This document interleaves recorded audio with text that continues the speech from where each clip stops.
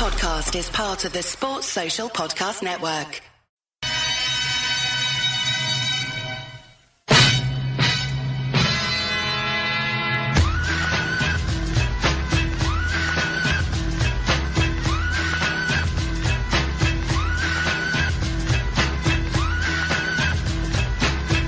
Hello and welcome to the Two-Footed Podcast from EPL Index.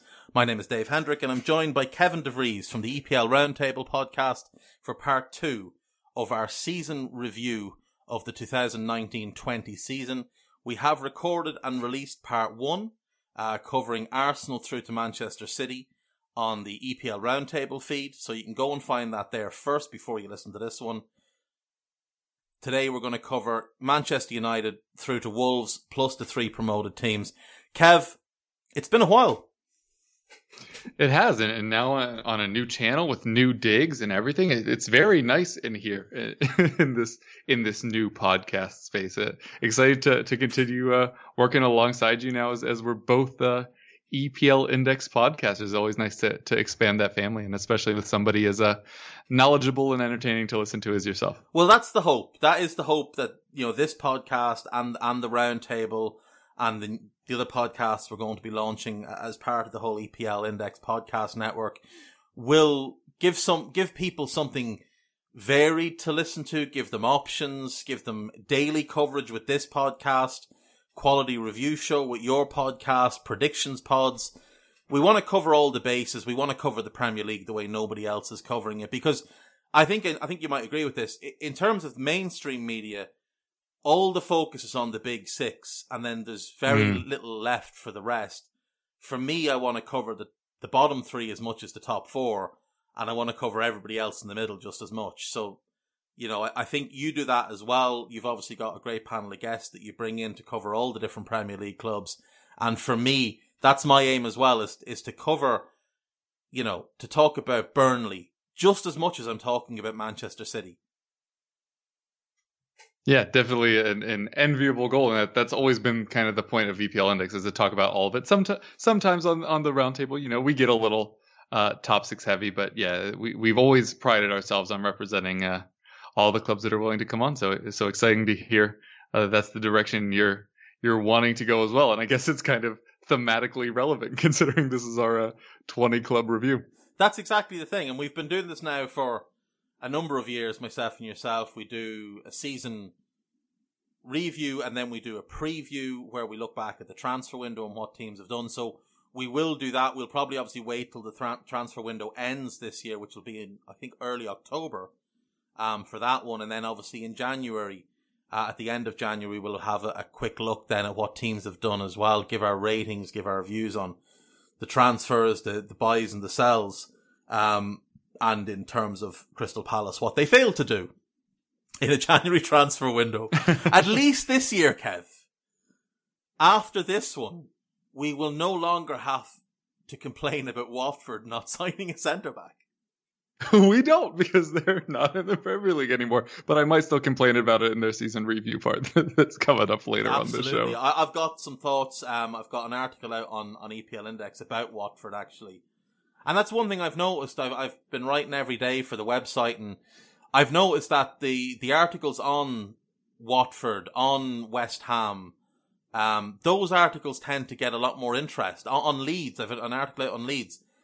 They tend to get a lot more interest because those clubs aren't getting covered enough. And I think that's where we can fill a little bit of a gap in the market. So obviously this is the first week of this podcast for me as a new thing that I'm doing. Some people will know me from Anfield Index, but I'm trying to branch out from that. Still doing all of that, of course, but trying to branch out and expand and do this. And it's, you know, putting myself out there a little bit, but it's you know, it's exciting as well as a little bit nerve wracking. But let's jump straight in. Let's jump into Manchester United. Finished 3rd in Ole Gunnar Solskjaer's first year. Got to the semi-final stage of the FA Cup, the League Cup, and the Europa League. I think fair to say outperformed some expectations, but when you factor in who they are, what their wage bill is, the fact that they spent 200 million across the course of the season, I don't think third is the massive overachievement that some people are making it out to be. Yeah, I mean, especially considering where they started and where they started the season, but also where they started at the restart. I think third is about as good as anyone could have expected. But yes, I mean, maybe they should have always been on track for third, and the big turnaround shouldn't have been required. But they certainly did impress there. Obviously, as you mentioned, the other cup competition performed fairly well in them as well. I think the future is bright for them. This past season obviously was an adventure with the long-term Rashford injury, with Pogba being out for as long as he was, and he was rumored to want out. And then I'm sure it's been brought up in every single corner of the football world, but you really can't understate the impact that Bruno Fernandes had when he came in January, not just because of the play style in the first half of the show. We talked about the goals and the assists, but it's made everybody play to a higher level, and it's made people like Pogba consider staying long term. Yeah. There was this thing that I used to notice when Eriksen was on the pitch versus when he wasn't at Tottenham, where players would make runs without knowing they were going to get the ball. They would just willingly make really incisive runs all the time because they knew at any point Eriksen, without even looking at them, could supply a ball to them. And I think that's one of the reasons why Manchester United's attack was so lethal since the restart, is all of a sudden you have these players that perhaps used to like wait for just like a boring old side pass to them out on the wing. They wouldn't really be taking on their defender. So they were always in front of the defense. But with a player like Bruno, all of a sudden you recognize that if you make like a really incisive run into one of the channels, that he might somehow find you. And so you can't really slack on that, because he might play that ball and you not be there, and then you'll look terrible. And so I think that level of improvement, while not being necessarily because of Bruno Fernandes, still kind of is. So anyway, I think that was the huge catalyst for them. But yes, I mean, in theory, they should have always been looking up that high. I think the reasons why the expectations weren't that high was obviously at the end of last season, a lot of people were wondering if Solskjaer would be gone soon, or the issues in the squad, the huge overpay on Maguire, regardless of his talent level. You can't say that 80 million wasn't an overpay on him. Wan-Bissaka obviously coming in. Dan James had to play the majority of the first half of the season due to injuries and lack of squad building. So they definitely had issues that made it surprising that they finished third. But maybe to your point, they shouldn't have issues like that. They shouldn't have issues with the squad depth in certain positions when they have the kind of money and prestige that they've had for so long. So yeah, I still think third is pretty good for them. I've given them a B+. But I do see your point that there are probably people falling over themselves to praise their second half when arguably they shouldn't have needed it to get back up into the Champions League spots. And that's the thing. And I've given them a B as well. But when you look at who they have, I mean, David De Gea has had a down season, but he remains one of the best goalkeepers in the world. Sergio Romero is probably the most overqualified backup goalkeeper in the world. So, no worries there. They also obviously own Dean Henderson, who remains to be seen what happens with him this summer. You'd imagine probably another loan. I don't see him being happy to go back and sit on the bench for United for a year. At right back, they overpaid hugely, I think, on Wan-Bissaka. Very good defensively, but not as good as people make him out to be. An incredible athlete, but positionally he's questionable. 1v1 he's phenomenal, but positionally he's questionable, and I don't think he covers across behind the centre-backs very well, or behind his midfield. So, I would have said 20 to 25 million would have been a fair price for him. They paid 50, but they're happy with him, and that's really the only thing that matters. I like Dalot a lot more than other people, and I think as an alternative to Wan-Bissaka, as an attacking threat, I think he could be useful. They also have Fosu Mensah, who they've been very high on for years in that role, so they do have good options there. Same at left back. I mean, they spent a fortune on Luke Shaw. He hasn't always been great, but he is a good player, and I really think Brandon Williams is going to be a very, very good player. He's had a shaky time after the restart, but he's a very young player. In the middle, like you said, huge overpay on Maguire. A good defender, not a great defender. 40 million would have been right. 80 million was obscene. But he's what they needed. They needed a commanding, aerially dominant centre-back. I think they need one to go with him. I think that's the first port of call this summer. Needs to be finding a suitable fit to play with him. And then Lindelof as your third centre-back, and either Bailly if he stays, or if not, maybe Tsunzebe as the fourth centre-back is fine. They'll have options for that centre-back role. They were linked with Gabriel, which would mean moving Maguire to the right side, which I don't think makes sense. I think they'd be better off going and looking at, we mentioned him for Manchester City, or I mentioned him, Unai Nunez from Bilbao, I think would be a really nice fit there. Comfortable on the ball, progressive type of defender, but reads the game well, talks to his teammates. He'd be a nice fit there. In midfield, Pogba is as talented a player as there is in the league, but he hasn't clicked fully at United yet through injuries or falling out with managers or whatever. But you know what you get with Pogba when he's on. He's one of the best players in the league when he's on form.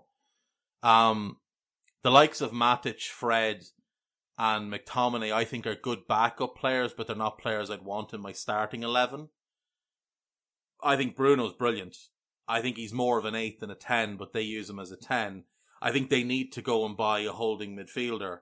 It probably will seem like we're raffling him off to Premier League clubs. But again, Wilfred Ndidi would be an immense fit there. He'd be perfect for them as that ball winner, recycler. Even if they wanted to go a little bit cheaper, we mentioned him for Everton, Idrissa Gana Gueye would be absolutely perfect next to Pogba, just to go and win the ball back and give it to Pogba. And then you free Bruno in front of them. The front three is where they seem to be very excited to go and spend money, but I don't think they need what they think they need. I mean, there's talk that they want Grealish. Where do you play him? Yeah, I don't really know about that one. He doesn't get in their best 11, and Villa want 80 million for him. So it doesn't make sense. I don't think you could play him and Bruno in a midfield three.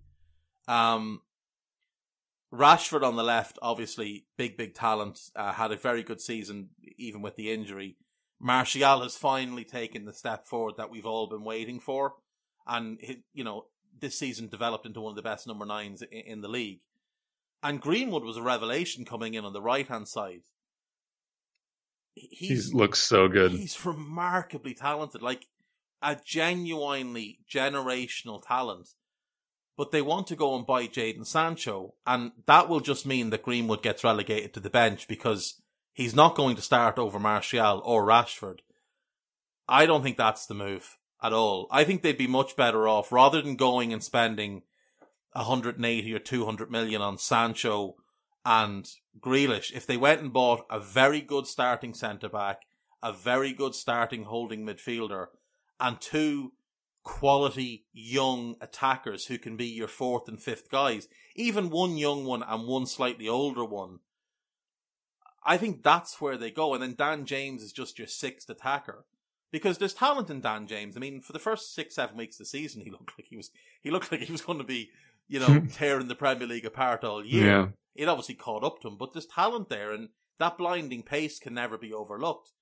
I genuinely feel that 2 good young attackers, like if they went and bought Odsonne Edouard from Celtic as a backup 9, ooh, who's just remarkably good in and around the box, and then he's been linked with a couple of clubs, but Ismail Assar as a backup wide player who can play all across the front 3, I think those 2 for probably about 70 million combined is a better use of your money than Grealish. And if you use the Sancho money to go and address your starting centre-back and starting holding midfield roles, all of a sudden you're looking at a United team that's got a great starting 11 and a ton of depth, is all in the right age to develop together, all suited to the style of play that Ollie seems to be going all in on. Then you're talking about a United team that maybe not next year, but the following year with another year to grow and develop is a title contender. Whereas if you just go and buy Grealish and Sancho, I don't think you're winning the title. I think you're setting 3rd as where you're going to finish because you can't defend. You can't win the ball back. Yeah, I mean, you obviously make a lot of good points, and I already rambled about United for a bit there. I currently have them 5th as my projection for next season. I think a lot of the the gaps in aid improving you've already touched on there, but I think the one place where I disagree is on Henderson. Like, yes, he might want to go out on loan again, but the De Gea slump wasn't just this year, right? It was the worst this year. 2 years. But right, but that's been happening. So I think, and we spoke with Joshy on the Manchester United end of season segment, that I think you need to keep Dean Henderson in to try to get more out of De Gea. And if he doesn't turn it around, then you have Henderson at the club already. Like, it would be great for Henderson to start every week again, but we've already seen him do that. He's already demonstrated that skill. Yes, it would be nice for him to be able to keep that going for form, but I think it might be more important for them to use him as like to raise the floor of how their season could go. Because if De Gea gets hurt or if De Gea keeps underperforming, they might need to start Henderson instead of him to save their season. It's true. Instead of just trying to get him more minutes. No, that's very true, and I don't disagree at all. I'm merely looking at it from the point of view of the player. For the club, absolutely the best thing to do is to keep Dean Henderson. But Dean Henderson absolutely is eyeballing the England #1 shirt for next year's Euros. And that's got to be... And he has a decent claim at it. I mean, it's him or Pope. Right now, him and Pope are the two best England goalkeepers, and then it's a big gap to everybody else. Tottenham legend Joe Hart. Absolutely not. But to the likes of Pickford, to the likes of Fraser Forster, who'll be an interesting one to keep an eye on this summer. Alex McCarthy, who had a really good second half of the season for Southampton, he'll be in the mix. I mean, as things stand, Pope, Henderson and McCarthy are my three for the England squad. I wouldn't even be looking at Jordan Pickford. He'd be fifth on the list behind Forster. So for Henderson's sake, I would say he'll want to go and play every week. But yeah, for United, definitely the best thing to do is keep hold of him. Now, I will say I'm not sure even if De Gea continues to slump, that they'll move him. Because what do you do with him then? You're paying him somewhere in the region of £400,000 a week. That'd be a very expensive ornament on your bench. And who are you going to find to buy him no top club, really, other than Chelsea, is in the market for a goalkeeper. Bayern aren't, Atletico aren't, Real aren't, Barca aren't, Liverpool aren't. What about Atleti taking a flyer if they lose Oblak at some point? They won't lose Oblak.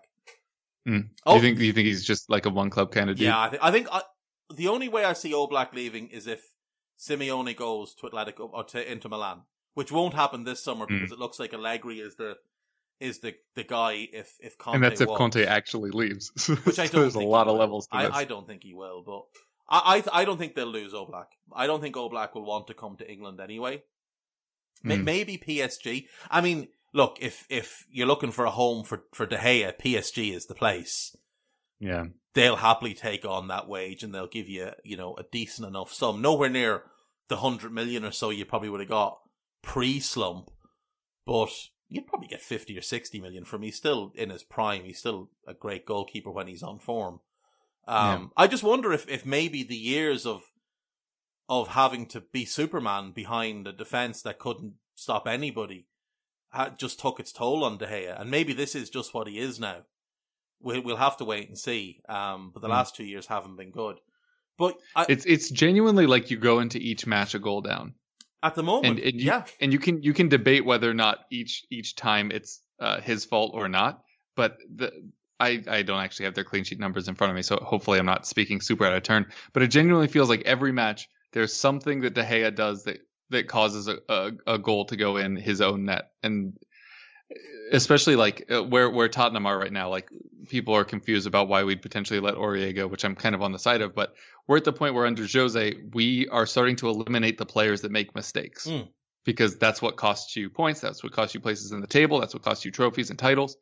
And I just think that's at a certain point, they're going to get there with De Gea of recognizing that he is hurting our chances to win. Yes, he's making a lot of really brilliant saves in a lot of matches, but at a certain point, those two don't offset. That's exactly the thing. And while De Gea will probably make saves that Henderson isn't capable of making over the course of the year, I think as things stand, Henderson is less likely to cost you points over the course season. I mean, look back at Dean Henderson's last season. The only real mistake I can remember was at home to Liverpool, when he fluffed the ball and let Gini Wijnaldum score the winner. De Gea, it's a lot. I mean, United kept 10 clean sheets, I think, in the Premier League last year. Their fans are happy with the 21 they kept over all competitions, but look at the caliber of teams they were keeping them against. Like you can't count those with the early stages of the Europa League. That's exactly. an insane thing to lean on. They played weak teams in their cup runs as well. I mean, let's not pretend they were knocking out good teams. I mean, they played the Chelsea reserves, basically. Chelsea played 7 non-first team players in that game. Wolves was probably the best team they played in the FA Cup, and they needed a replay to beat them, and Wolves left Rui Patricio out of the game. So, the cup runs were good, but they weren't, it's not like they were knocking out top teams. De Gea is the biggest question mark for sure. You assume Pogba will stay at this point, but yeah, sounds like it. For them, hopefully, because he's obviously an immense player, but they need to find the partner for him. They have work to do, and I just don't think Sancho and Grealish fix the problems. I think it's a bit like, as we talked about earlier, when they on the first part, when they signed Falcao and Di Maria. It's great, it gets the fans excited, but it's not what you need. And I genuinely think that signing either of them would hamper the development of Mason Greenwood. And if I was them, I would be looking at Mason Greenwood and going, this is the guy that we're building around. This is the best talent to maybe ever come out of our academy. And Martial and Rashford aren't in the wrong age profile to still be there when he gets there. Exactly. What's Rashford? 22, 23? And maybe. Martial is 24? Martial's like 25 or 26 probably. But they still got 4 or 5, Martial still has 4 or 5 really good years ahead of him. At which point Greenwood's only going to be 23, 24. That's something you can be really excited about if you're a United fan. I think all in all, promising. Like you though, I do have them in 5th for next season because I don't think they're going to do the right things this summer. And I worry that Ed Woodward is just so bad at the transfer side of things that he will hamper what should be progression for them. Also, just a brief mea culpa. Anthony Martial is still 24 and will be until December. How is he still so young? He's been at United 5 years now. It's absolutely crazy, ridiculous how long he's been there. Right, so next up then is Newcastle. Do you want to lead us through those? Yeah, so Newcastle, I think, deserve a lot of credit for what they did last year. They're my first, outside of Liverpool, they're my first A, my only A that didn't win a title, I guess. It might seem high to people, but feel free to fess up or raise your hands or whatever you do to signify fault. Who didn't have them relegated when they made predictions at the start of last season? Like, the sacking of Rafa, the bringing in of Steve Bruce, the losing Rondon, who was their top scorer, gambling 40 million on Joe Ellington. Like, I would be very surprised if there are many people that aren't Newcastle fans that thought that they had a chance at staying up, and they stayed up pretty comfortably. Yeah. Ending up 13th. 13th. That's pretty dang good. And so, yes, I mean, 13th isn't an incredible achievement, but given what was expected of them and what they have, I think it was. Especially when you consider, like I said, you had Joe Ellington, who just didn't score goals, actually had some decent chances in the cup runs, but never really looked a threat in the league, except, of course, he scored against Tottenham by running off of Davinson Sanchez's left shoulder, which I'm pretty confident either of us could also replicate.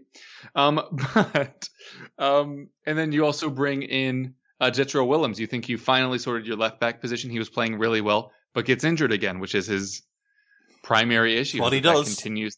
It continues to happen for him, which was obviously soul crushing for them. So you're bringing these players for big money. They don't work out, and to still finish as high as they did, I think is just really, really admirable.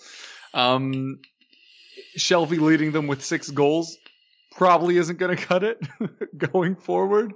I think they desperately need to strengthen up front. I think the midfield's probably okay, as is. You need a left back, you need a right back.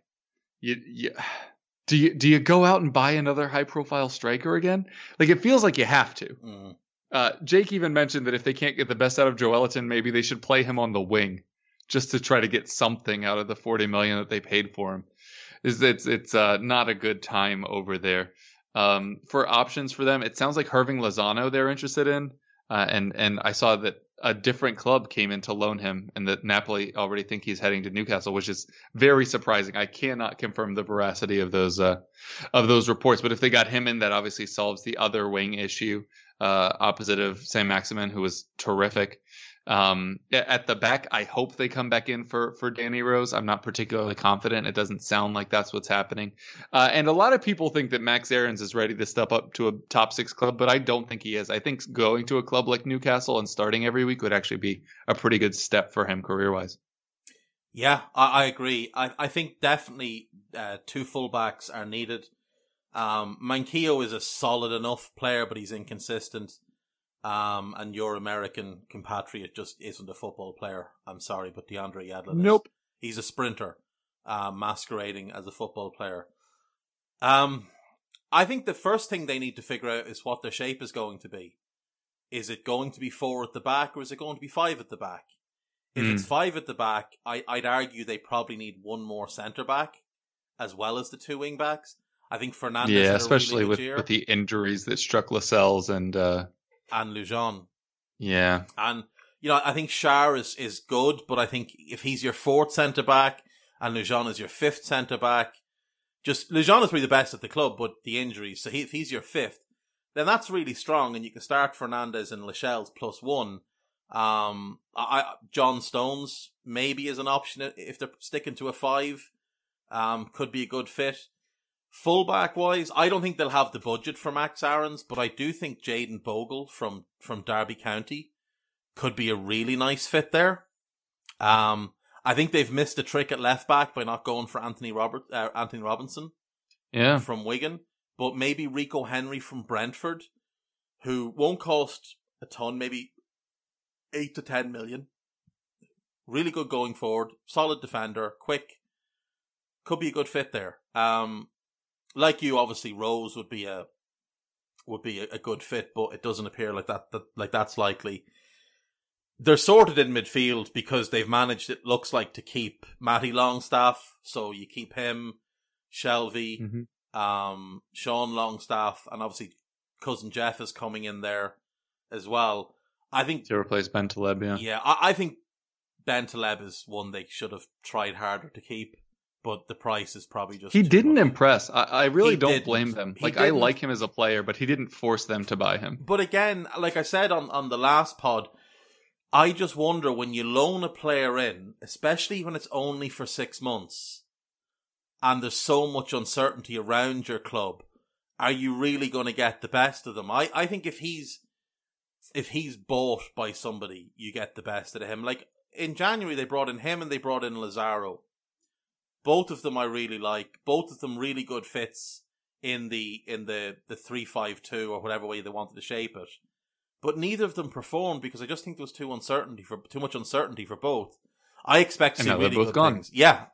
I think Lazaro will be really good for Gladbach because they've got that option to buy.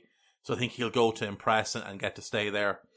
But if they play, 4 at the back, 4 across the midfield, say you go with Longstaff and one of the Longstaffs and Shelvey, Saint-Maximin on one wing. I think maybe you're better off playing Almiron as a winger and getting someone up front who'll score goals alongside Joelinton. Now, as you said, the question is who do you go for? Or maybe it's Saint-Maximin up front and then that's why they're after Lozano. That's possible. I'm not sure he'll get you the goals you require though. And scoring 38 league goals is not sustainable when you consider that of the teams that stayed up, only one team scored less than them, and that was Palace, who you expect. But Palace still ended up with a better goal difference than Newcastle. I think they need to go and find someone who'll get them goals. I mean, Ryan Brewster on loan is a good fit, I think. Suited to playing with a big man. So if Joelinton is just kind of your second striker / target man, and Brewster plays around and off him, Eddie Nketiah from Arsenal on loan would be another one that I'd consider if I was them. But they do have options. It's just, the big question is, what's their budget for the year? Because... And we have no idea. That's exactly the thing. I don't even think Steve Bruce has any idea what his budget is. You know, I think Newcastle are in a bad situation at the moment. And I offer my apologies to Jake Jackman. I have Newcastle in my bottom three for next year. I have them 19th. I hope they prove me wrong, because I like Newcastle. I think their fan base is one of the best in the league. I think they deserve good things. But as things stand, I have them 19th for next year. Yeah, I think I have a slightly rosier view, have them in 16th, obviously safe by a couple spots. But, I mean, like we've talked about with some of the other ones on the previous show, there's a wide range of outcomes for Newcastle, depending on how they handle things, depending on how much money they have, depending on which positions they fill if they don't have the money. Because, you know, there's a very real possibility that they need to pick which of their holes to fill, not how to fill all of their holes. So it'll really tell. And that's why I think the striker thing has to be so difficult for them, is they just spent so much on a striker, and that's like their most glaring need, but potentially outside of the wingbacks. Maybe if you get the wingbacks and you just lob it into Joelinton's big face, maybe he nods a couple into the back of the net. But it's possible. Yeah, like, he's a good player. He's a much better player than we've seen at Newcastle. True, but what did he only score like 7 goals the previous year in Germany as well? Yeah, but he's not. It was always a gamble. He's not your goal scoring 9. That's what he's just not. I thought he looked a lot better in the few games he played with Dwight Gale, where he had someone around him. That's why, like, for me, Brewster or Nketiah, I think could go there and fill their boots. A postmodern little big man. Yeah. Go for it. Yeah. You gave them an A. I've got them on a B. Like you, I think they massively outperformed expectations, and congrats to them on it. But I think it's going to be another tough year. Next up then is Norwich, relegated bottom of the league. Didn't spend any money. Didn't seem to really have any ambition to stay up. It kind of seemed like they came up to go back down, reload, and then try again. But I think they'll get cannibalized this summer. I don't think there's any chance that Max Aarons, Jamal Lewis, Emi Buendia, or Todd Cantwell are at Norwich next season. I think of the 5 that have been rumoured, I think Godfrey's the one that may stay. I think the others will all get plucked. Very disappointing season for them, obviously. But I will give them credit. They came up playing a certain way. They stuck to their principles. They didn't do anything rash. They didn't do anything stupid. They didn't panic buy in January, even though, it would have been, at least showing a little bit of ambition to go and buy 1 or 2 in January that you could bring down with you, but that could have helped you maybe stay up. So it's an F for me, because, you got relegated, so soz. Yeah. But there's good players there. There's good players at Norwich. Yeah, it's kind of like what we talked about earlier. Like, we can bloviate on styles and performances and purple patches and all of that, but it's a results business. And like you said, the goal was staying up, and they didn't do it. It looked like a bright start for them with Daniel Farke, and then obviously Timo Pukki was like leading the league in goals like October or November.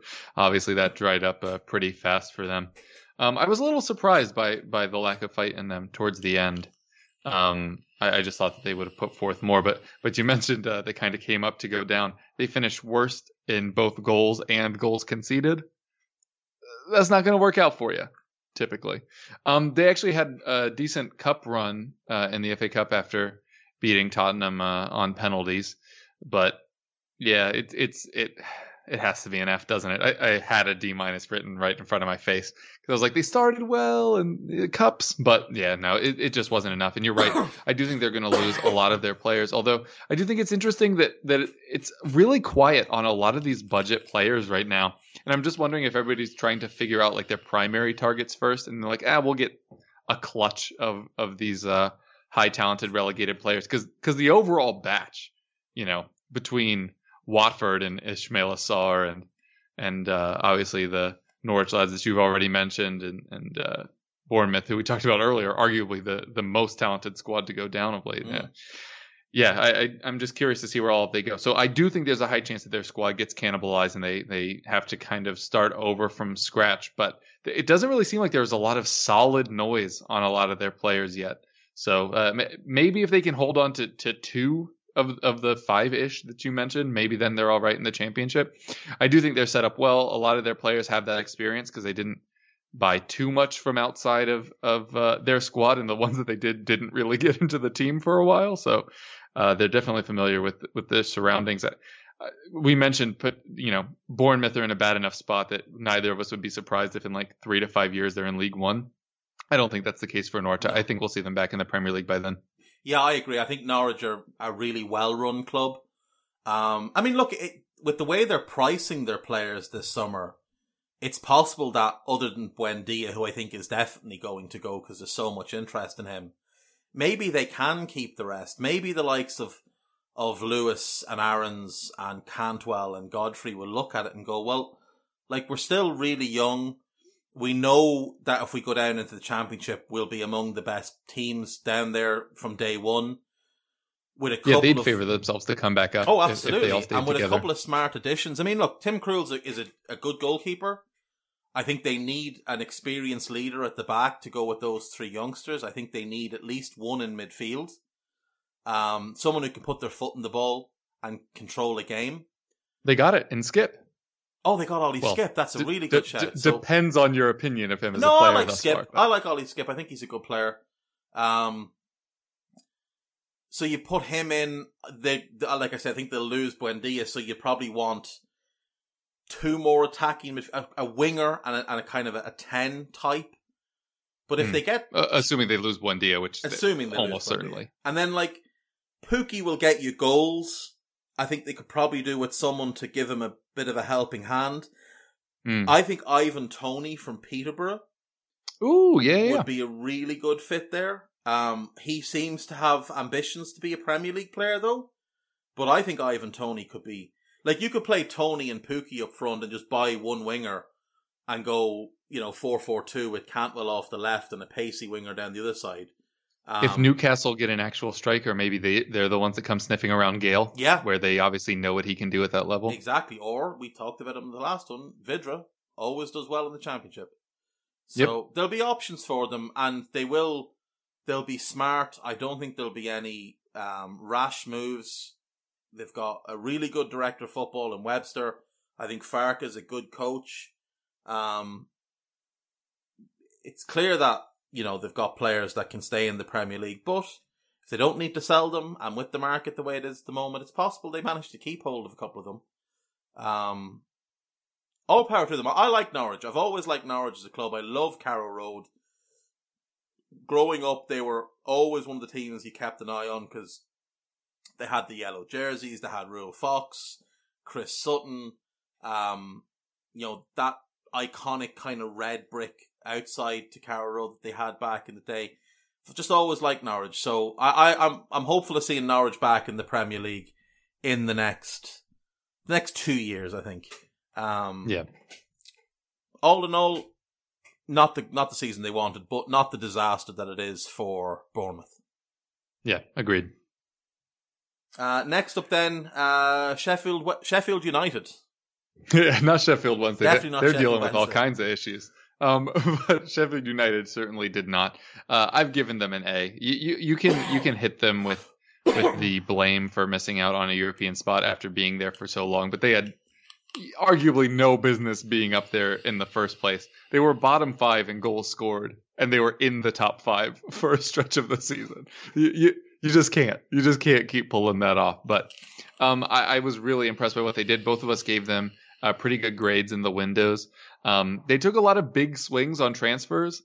A lot of them didn't work out, but they were often low risk. But the ones that obviously worked out were Dean Henderson and Sander Berge, both of whom played vital roles for them throughout the season. Berge, of course, scoring against Tottenham because I said we would have liked to have signed him, and then he immediately scored against us, as is tradition. But at the start of the season, we and many others talked about their tactics and basically said that that's how they would live and die. And I honestly think we've done them a bit of a disservice. I was really impressed by the talent level of those defenders and the communication level that they all had. Like, I'm sure you know in American sports, if you'll forgive me, the system quarterback label gets put on a lot of people that are part of like really good schemes. And it kind of undercuts the ability like of the Smith. actual players. Yeah, like Alex Smith, who, by the way, holy crap that he's back playing football after what happened to his leg. But yes, and it's kind of used derogatorily. And while I think Wilder certainly deserves credit and the tactics certainly help his players shine, I think saying that that Sheffield United were only good because they have underlapping CB's TM, I think does them a disservice. They played really well. I think the stretch that Lundstrom had was incredible. I think replacing him with Berge was the right call. I don't think Lundstrom is the better of the two of them, but they were great. At the back, Egan and Stevens and Baldock and all of them just really good. Obviously, it helps that they had Dean Henderson behind them mopping up anything they messed up. But like we were talking earlier about how defensive threes can be kind of a lazy option them, if you're not doing it right. And you have to communicate if you have a three, because the spaces that exist are different than the ones that you're used to. So just having that extra defender can sometimes actually be a detriment. But they handle it so well.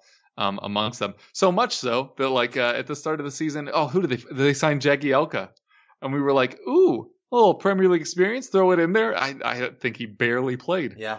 For them because the group they have is so solid. So really impressed by them, and I don't see that getting worse per se.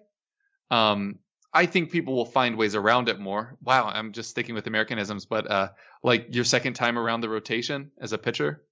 I think there will be some of that. People will be more familiar with what they do, both as individuals and tactically at the whole. So I think they might not finish as high next season as they did this season, which was a pretty down year for a lot of the bigger clubs. But really impressed by them. And if at the restart that Hawkeye decision doesn't go against them, they're still in the battle for the European spots. I think the reason why they dipped after that was, they were so egregiously and inarguably hard done by that I just think it was hard for them to come back. And even with that, they still got wins against Tottenham and Chelsea. It was just a little too late for them. But I think they were always due for some regression in the second half of the season, and obviously it came hard after the restart. But I'm just really, really impressed by what they did. The striker situation needs improving. They've got 4, but they don't have 1, if that makes sense. Yeah. So they really need to deal with that. A lot of the squad I think I'm okay with, though. Maybe a wide player, maybe, but it really feels like the more you tinker with the squad, the less special it will be. Which obviously a lot of championship sides hope when they come up, of like, maybe if we don't change too much, we'll be just as good. And I think that's what they managed. And I think it would take a while for a new player to really adjust. But I think striker is a place where that's the least important, because all you have to do is help them score more than 39 goals as a team all season. It's an average of just over 1 a game, which I think is something they could do. If you're looking for budget options, I think Deeney might actually be a decent one. They were top 5 in crosses this year. Like if you just want to lump him up front and head in stuff and antagonize and score penalties, even if it's like 10 goals, that's still way better than anything you had this season. If you're looking across the sea, I think the really interesting one for me would be Weghorst, who would just be like a big thundering presence for all of those crosses that you get from the overs and underlaps. But anyway, yeah, I don't think you can do much to the squad, which might end up hurting them long term, because if they don't invest, if they don't learn how to grow, if you aren't growing, you're dying in that kind of context. But for what they have right now, I think they're mostly fine just getting a striker that can take advantage of your style of play a bit more. I think they could do with bringing in a squad centre-back, because I think when they lost a centre-back after the restart and Jack Robinson had to start a lot. Egan got the red card. Yeah. and Robinson had to start, and then that's where they had like kind of their dip, because they'd such a settled back five that once one of them went out, it just didn't work quite as well. So I'd probably look to bring in one there, and then maybe one wing back who can cover both sides, just to spell a little bit and kind of give a bit of rest.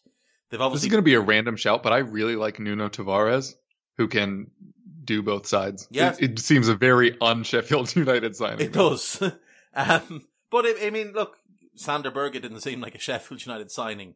And they went true. and they got him. They brought in Ramsdale. It's a step down from Henderson, but Ramsdale is arguably just as good as Henderson was when he went there. They've got a great... Ooh, fair. That's a really good point, actually. You know, they've got a great goalkeeping coach, and I think they'll do... I think they'll put the work in, and they know him. And their defense limits types of shots. Exactly. Like, it narrows the range of outcomes a lot for a goalkeeper there. That's the thing. Like, they're not a team that goes to back three because they don't know how to set up. They play a back three because that's how they want to play. It's not a panic move. It's what they do. I agree with you. They definitely need to bring in a striker to partner Musset. McBurney is fine off the bench. Is Musset the one you're sticking with? I'd start. You like the pace and finishing? Yeah, I think if you bring in, like you mentioned, Weghorst, I think you bring in him, play him with Musset. I think that works. Again, it's the little and large kind of thing, but it might just be something that works. They could be another club that could look at a Callum Wilson. Yeah. I would suggest that they should maybe look to bring in another quality midfielder, another player of Sander Berge's profile, talent level.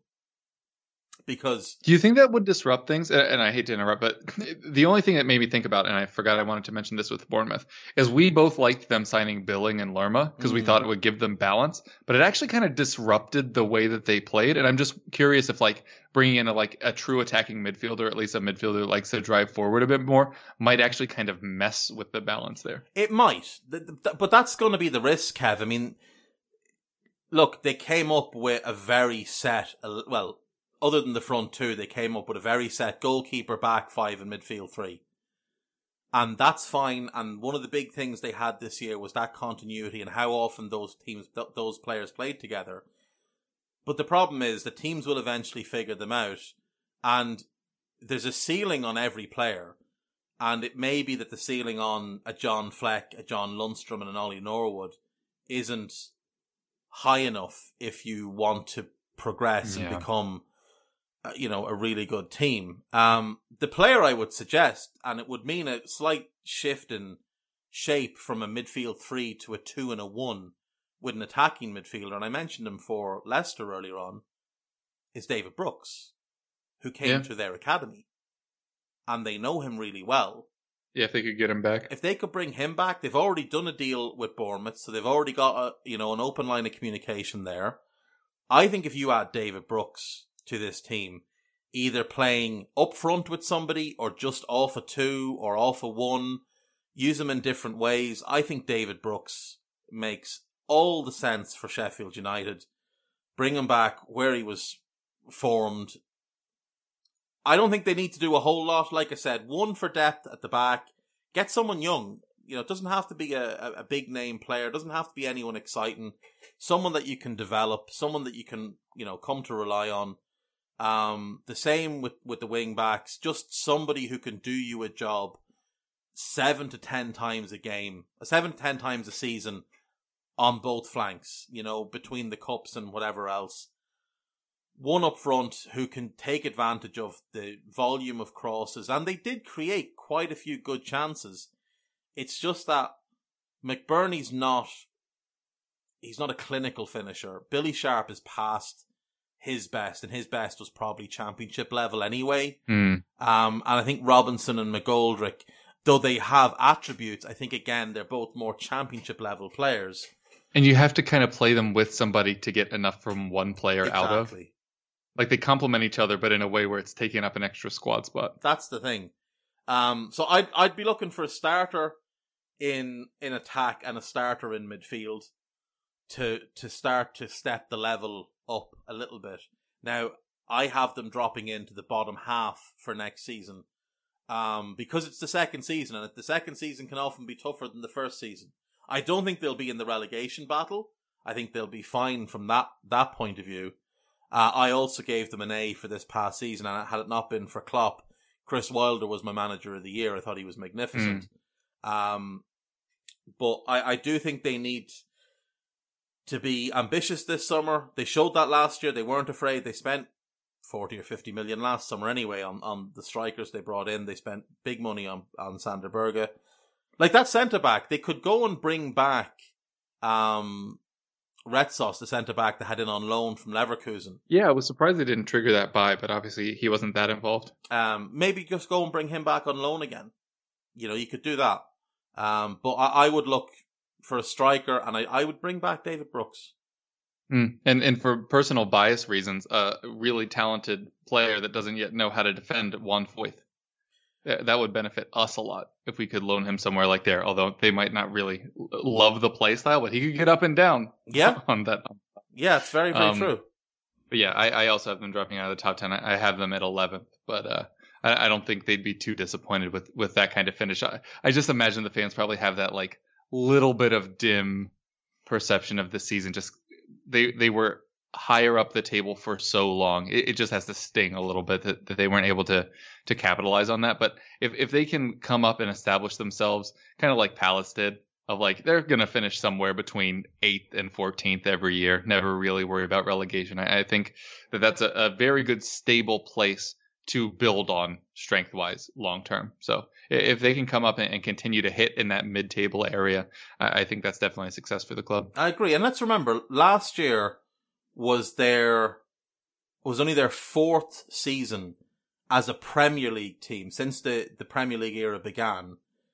9th is their highest ever Premier League finish. They finished 18th in 06-07.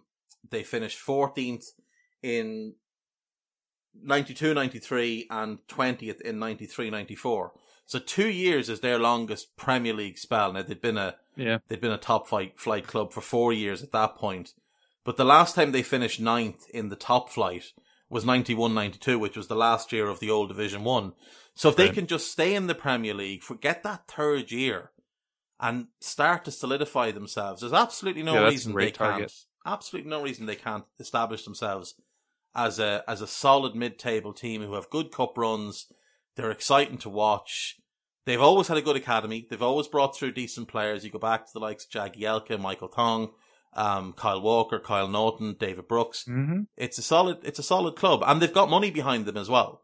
So yeah, I think, I have them a little bit lower. I have them, I think, at 13th for next season. But again, I think it'd be a comfortable year in the Premier League, and then they can, add a little bit more the next year, go and buy another couple of new starters and start to build your team and transition in a manageable way. Don't do what Bournemouth did, which is fall in love with the players that got you there and think, well, they got us here, they're part of the team, they know the system, they know the style. Always look to progress or you're not going anywhere. Next up then, as we move through the S's, we have Southampton. A season of two halves, looked nailed on for relegation as Leicester knocked 9 past them on their own ground. But from there, turned it around, and a really, really impressive run to land themselves in 11th spot. And, one more win here or there, they could have been a top 10 club. I think Ralph Hasenhüttl is one of the better managers in the league. I think, despite what they say, I think Højbjerg is a big loss to them.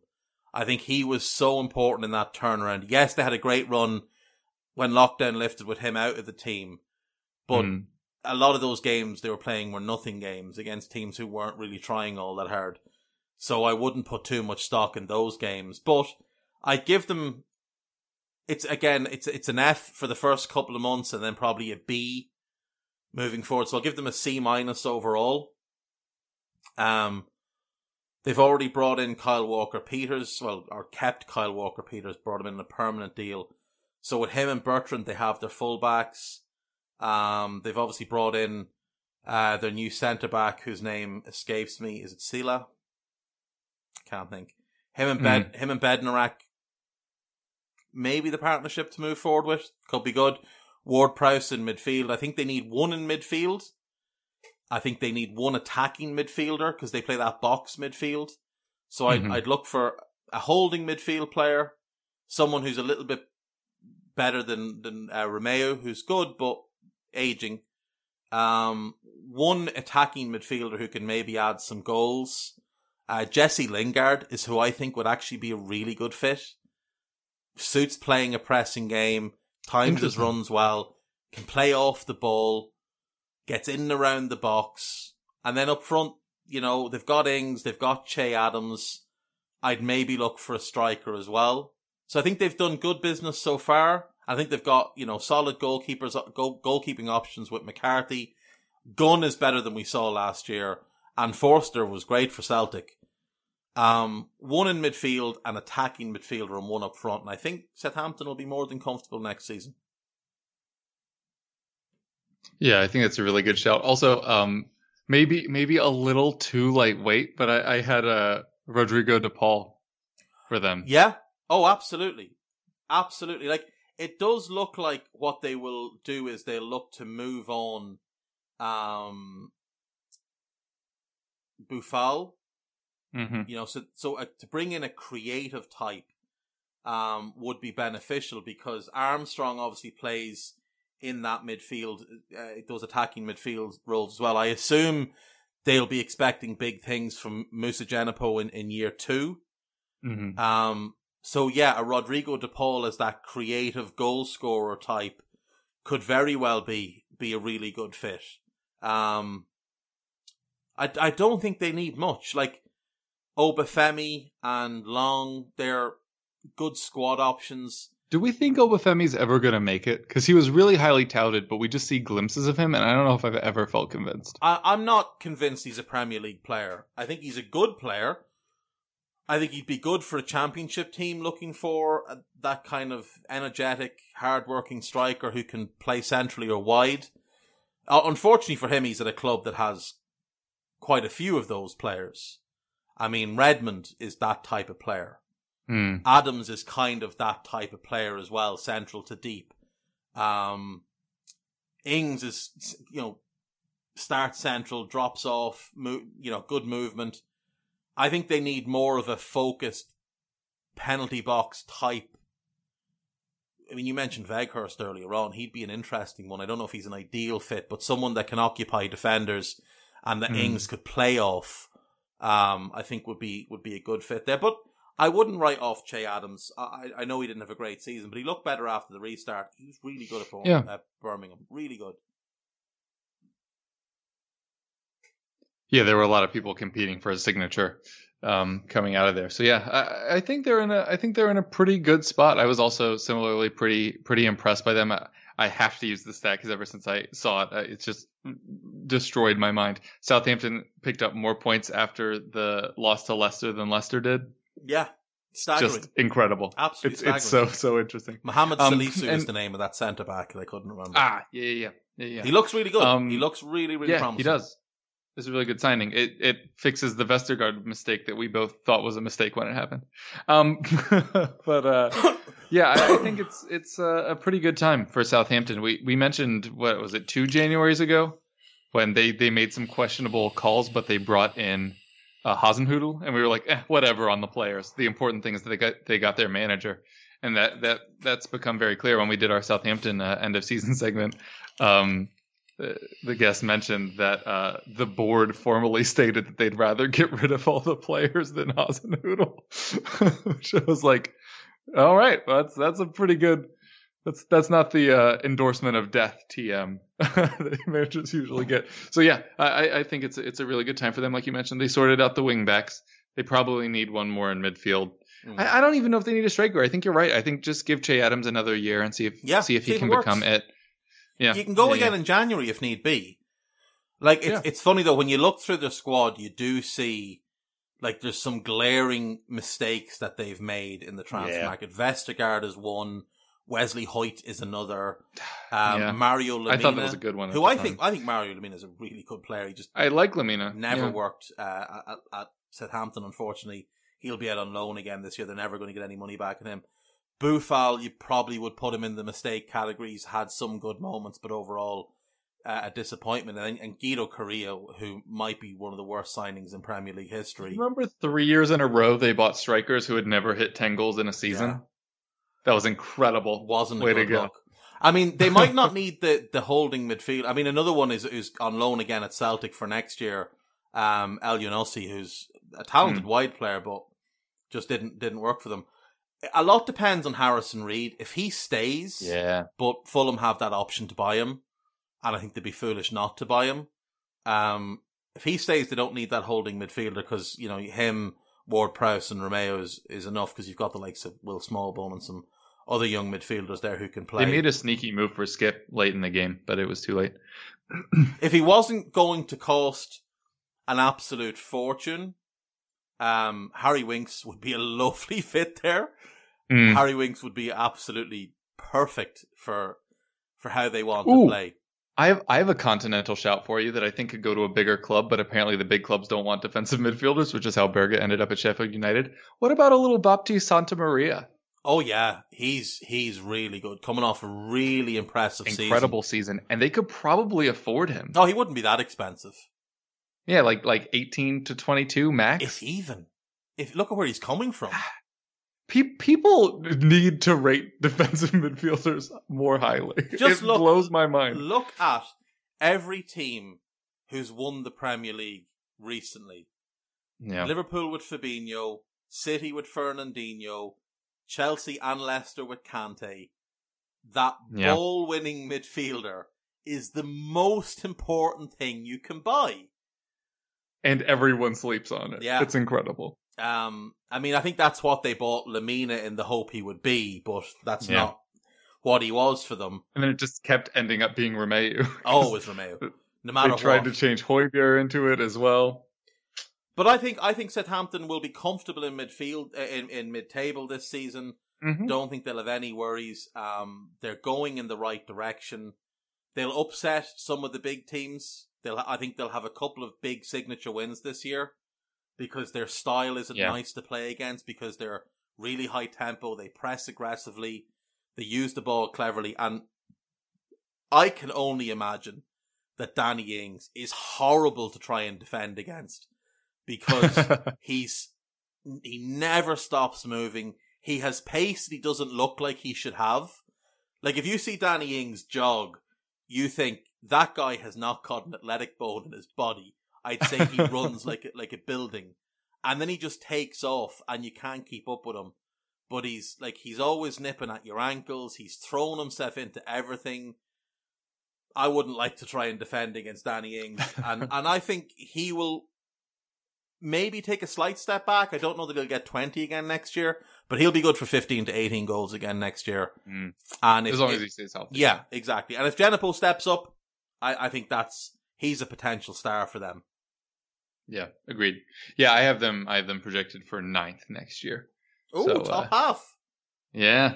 I think they're in a really good place. I think they've been under Hasenhüttl long enough to understand what's wanted of them, and I think they're addressing some positions that they needed to already with Walker Peters, and like you mentioned, like they got a little lucky with some of the results post Højbjerg, and maybe that's a position they need to strengthen. Like we mentioned, a couple of names that could fill that role for them. But I have every faith, for some reason, that they're gonna handle things better more under Hasenhüttl. I know he's not in charge of personnel, player personnel, but I don't know. They've made a lot of mistake buys, which we've talked about, but for some reason I feel like that's in the past. But that could just be misplaced confidence. But yeah, I got him in the top half for next year. I think Ings continues to drive them forward. Ward-Prowse is finally developing. For a while, I was worried he was going to get stuck in that Redmond mold. He did stagnate for a couple of years, didn't he? Yeah, but I think he looked really good this year. So we'll see how they do. Right. Now on to your favorite part of the podcast. Is it? I give you the floor.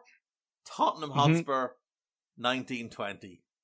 Yeah, so you said I'd enjoy it, but I don't know about all that. It was an adventure. So just to rip the Band-Aid off, I've given us a D+, which I went back and looked, and it's not a grade I've ever given before. I don't know if once you get in the D's, you're always looking downwards, but we came into the season off the back of another top 4 finish, the Champions League final, and the most investment we'd seen since Bale departed. And we turned that into sacking Pochettino and a 6th placed finish. It's not good. You could argue that it fell apart because of the Champions League final. We mentioned in the last segment that Pochettino's luster and enjoyment of managing clearly went out of him. The fact that he didn't travel back with the team, I think, really is what doomed him. If there was any decision that doomed his stay at Tottenham, I think leaving the players to deal with all of that after promoting himself as a father figure in the dressing room to just leave while everybody else was going through the same thing, I think was a really big mistake on his part.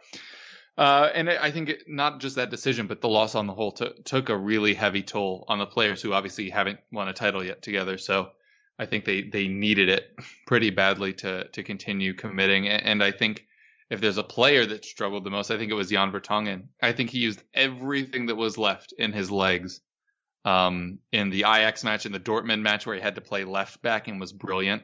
I just think I think he's 33 now, 34. I think he just put everything into it and it didn't work. The start of the season wasn't too terrible. We stole a draw against City. I think we drew against Arsenal pretty early as well. And then had the huge match against Palace, the 4-0. And that really felt like the return to glory that we were expecting. And that was really going to push us on. And then just a few matches later was the Leicester match that I talked about earlier when we were talking about them, where we had 2 consecutive VAR decisions go against us. Aurier was called.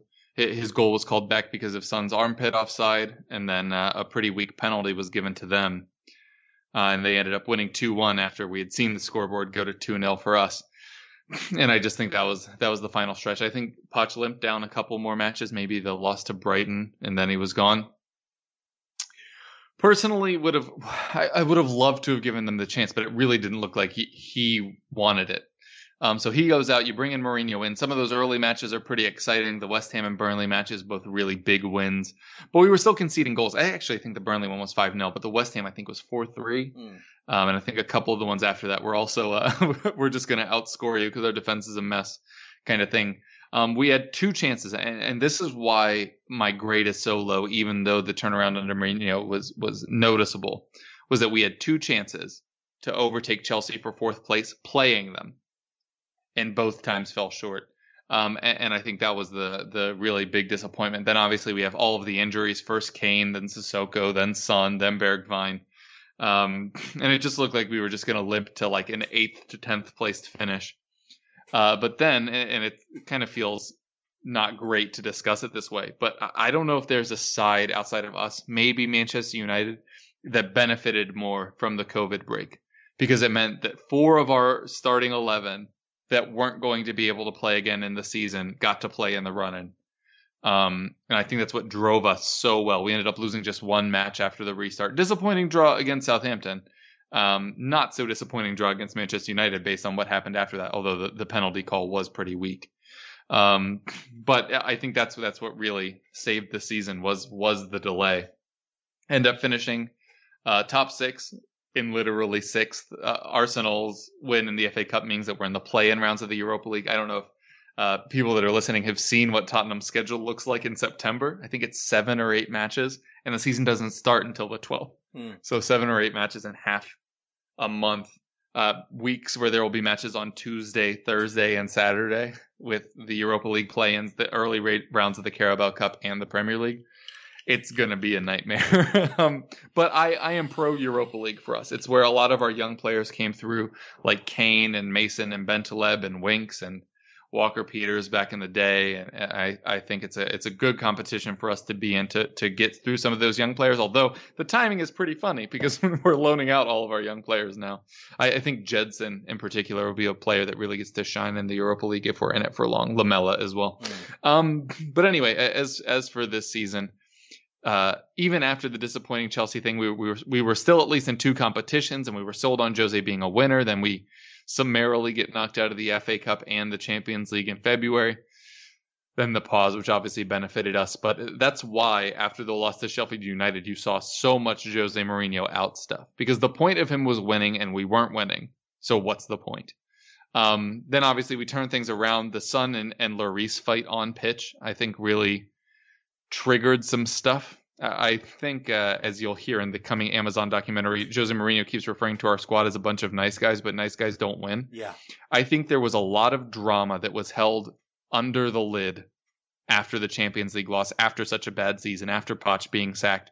And I think Son and Lloris's on-pitch fight opened up the opportunity for everybody to just let out what everybody held, who they felt was to blame for all of this stuff, who they thought was underperforming, who wasn't training hard enough, who was a little too laughy in the face of adversity.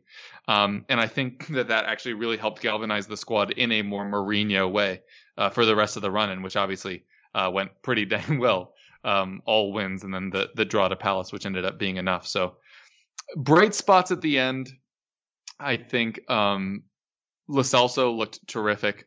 I think the reason why Ndombele is being slated as much as he has is because Lo Celso adapted as well as he did this early on. I mentioned the Europa League.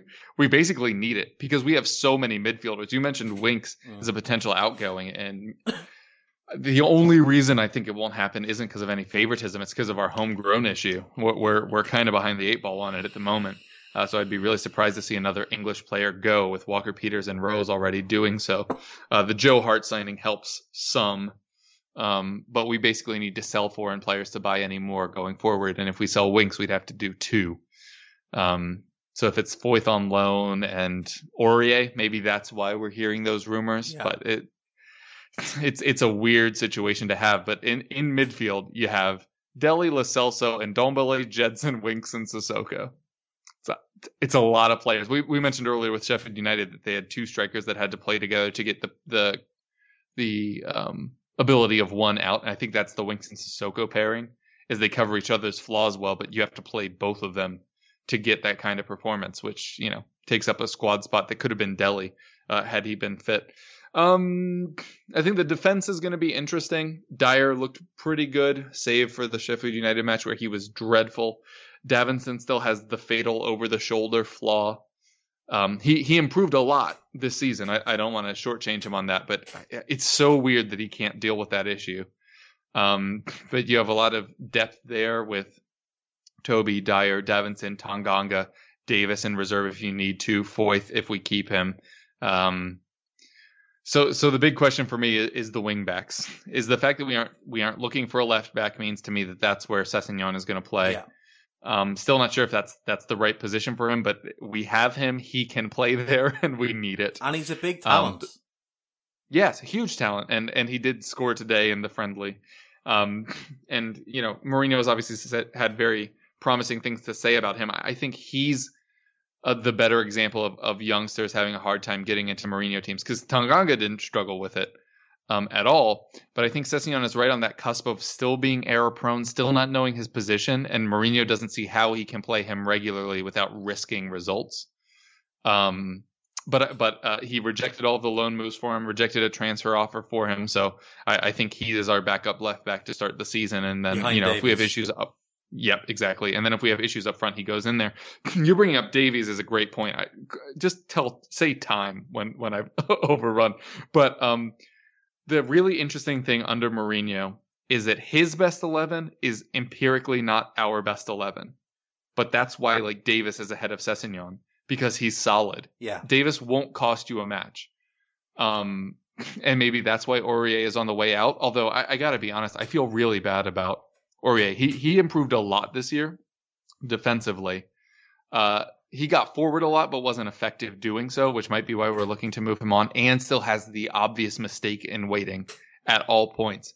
But the fact that he played 4 matches in 3 weeks after his brother died as we tried to chase Europa League is something that I think turned fan opinion towards Aurier's favor in a way that a lot of people hadn't seen before. And it wasn't just that he was bothering to play.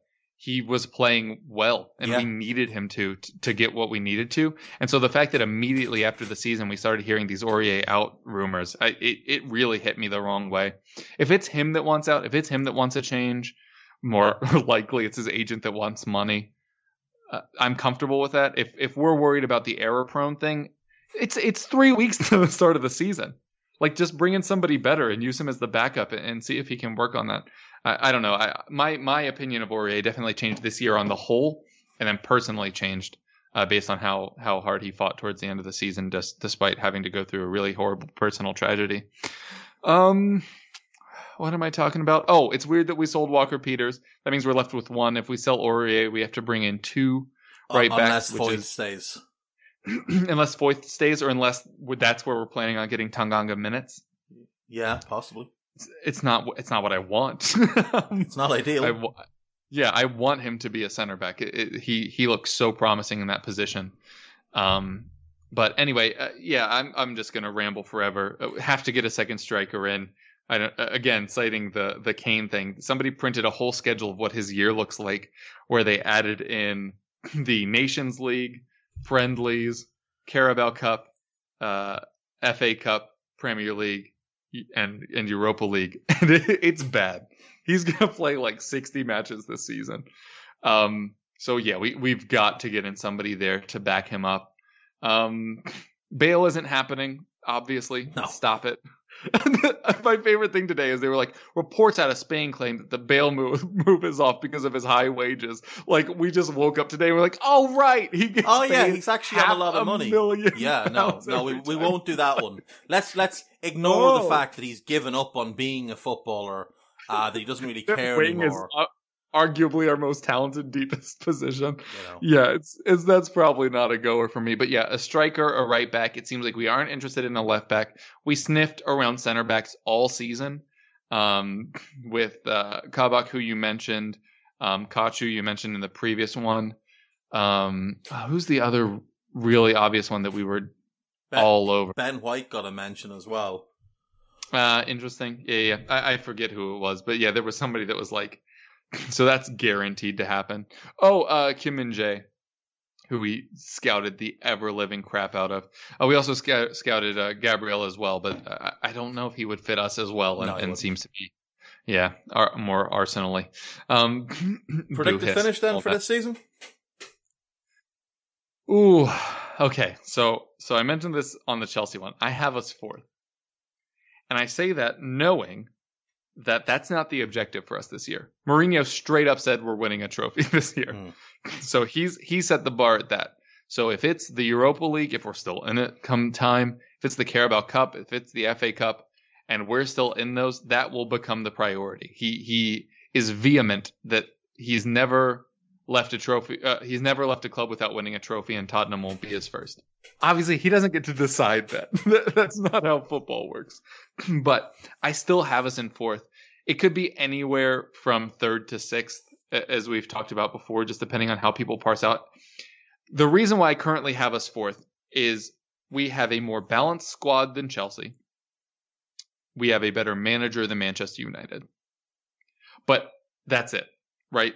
Chelsea have a hyper-talented squad. If they score enough that the defense doesn't matter, if Lampard takes a big step as a manager, they finish above us. If Solskjaer can just not get in his head, if he can't get in his way, if he works better on his tactics instead of just his man management, maybe they take the leap above us.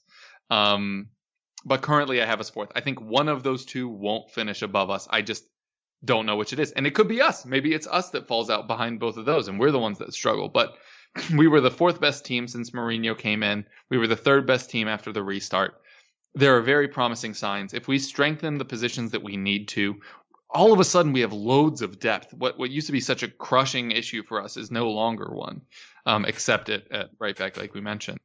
That I actually think we're in really good position. This year was a nightmare. I will urge everybody to watch whatever comes out from the Amazon All or Nothing thing. I don't know if you will ever see as interesting a season than the one that Tottenham just had. Obviously, everyone had the COVID thing. The cameras just happened to be on us for that. But with the Champions League failure, with the Poch sacking, with the Mourinho coming in, the highs and lows that's brought, and the COVID stoppage in the middle of all of it, that is darn near must-watch TV for anybody that's really into football. But I will not enjoy reliving it, but seeing some of the finer details will definitely be interesting. So yeah, on the season, I gave us a D+. I mean, we came into the year thinking this was the year we were going to challenge Liverpool and City for the title. We ended up scraping 6th after a draw with Crystal Palace. Not the year that we wanted, but there are glimpses of promising signs moving forward. Right, I've got you on a C- for the year, largely because of the improvement towards the end under Jose. I think the biggest issue for Spurs is actually potentially the biggest strength. I think Jose is holding himself back and thus holding Spurs back. I wrote an article on the EPL Index, which was reproduced on onefootball.com, entitled Jose Mourinho Must Look to His Past to See the Future for Spurs. Mm. And what I basically went through was, if you look back at his Porto team, his Chelsea team, and his Inter Milan team up until the semi-final of the European Cup against Barcelona, Mourinho played quite an attractive brand of football. They were great defensively, but they were very, very good going forward. And for a lot of that, particularly his time at Porto, his third year at Chelsea, and his time at Inter, he used a diamond in midfield. And Spurs have the perfect group of players, save for the fullbacks, to play a diamond in midfield. Now, if we keep Ndombele, and even if he goes, maybe that's just Jedson. Exactly. So let's go through the squad. Lloris is the goalkeeper. He's the captain. He's very good, but he is declining. You'll need to address that maybe in a year to go and find like the long-term successor. But him, Gazzaniga and Hart, that's absolutely fine to go into this season with. You're going to need a right back. You potentially need 2, but I would just keep Foyt and buy 1. At left back, Davies and Sessegnon. Davies, like you said, solid, not spectacular. Sessegnon could be spectacular, but needs to iron out the defensive side of the game. But he's 19. He's expected to make mistakes at 19. Get a right back. Someone like, you were linked with Zeki Celik from Lille. Yep. He'd be ideal. He's really, really good. He's good going forward. He's solid defensively. He's 23. I think if you can get him for 16 to 18 million, you're absolutely laughing. Him and Foyt, that's perfect. In the middle, Davinson and Toby. Now, is that year 2? That's the 2 I'd go with. And then Tanganga and Dyer as the backup 2. I think that's a solid unit. I think you can mix and match them. But Toby's still one of the 5 best centre-backs in the league. And Davinson, I think, is top 10. I would put that centre-back pairing up ahead of United's pairing or Chelsea's pairing. I think defensively, you've also got a much better manager than either of those two. Much, much better manager. Right. Mourinho, regardless of the last few years, is one of the greatest managers we've ever seen. And up until he got sacked by Chelsea, his record was remarkable. I mean, you go back from 2002 all the way through 2012 and look at how good his defence was. The 7 full Premier League seasons that he had in that spell. His 7 full Premier League seasons that he's had overall. Full seasons, not half seasons. He's only conceded over 30 goals once. He will figure out the defensive side of things. That's what he does. But in midfield... And he thought Højbjerg was the solution and got him in early. So you go with Højbjerg as your holding midfielder and Winks as the backup in that role. I think that's something you can be really confident with. Ndombele and Lo Celso as your engine, your creativity, box to box, little bit of everything. You've got Jedson and Sissoko who can be brought in, horses for courses. Different teams will require different looks. If you just want to go and try and overrun somebody, you bring in Sissoko, you bring in Jedson, you go with full energy. Dele is the perfect 10 to play in a diamond because he's not really a creator. That's what you got Lo Celso for, but he's a goal scorer. And Lamela as a backup in that role, I'd be absolutely delighted with. Yeah, and he did play as a 10 a couple times after the restart. And that's where he played at AS Roma. That's what you bought him on the basis of, was him as a 10, not him as a winger. We bought him to replace Bale. That was just stupidity. That was just people not knowing what they were buying. But up front, Harry Kane is the best pure 9 in the league. And I think Heung-min Son is your best player. I think he's world class. I think those two as a two will absolutely terrorize everybody they face. Then you've got Bergwijn and Lucas Moura as options who can play in that two. If you want to switch to a 3 in some games, they can play. I don't know that the need for a 9 is as drastic, because I think if you're playing a 2, Son and either of those two will work. Son will get you goals. Dele as a 10 will get you a bunch of goals. But yeah, you're just an injury away then, though. True, but just go and buy. If you're playing a 2 and then you get injuries. Yeah, that's the thing. So you can look to go and buy a 9 and bring someone in who will be reliable in terms of getting you goals when you need them. So I don't think Spurs need a whole lot, genuinely. I would be looking at a right back and that backup striker.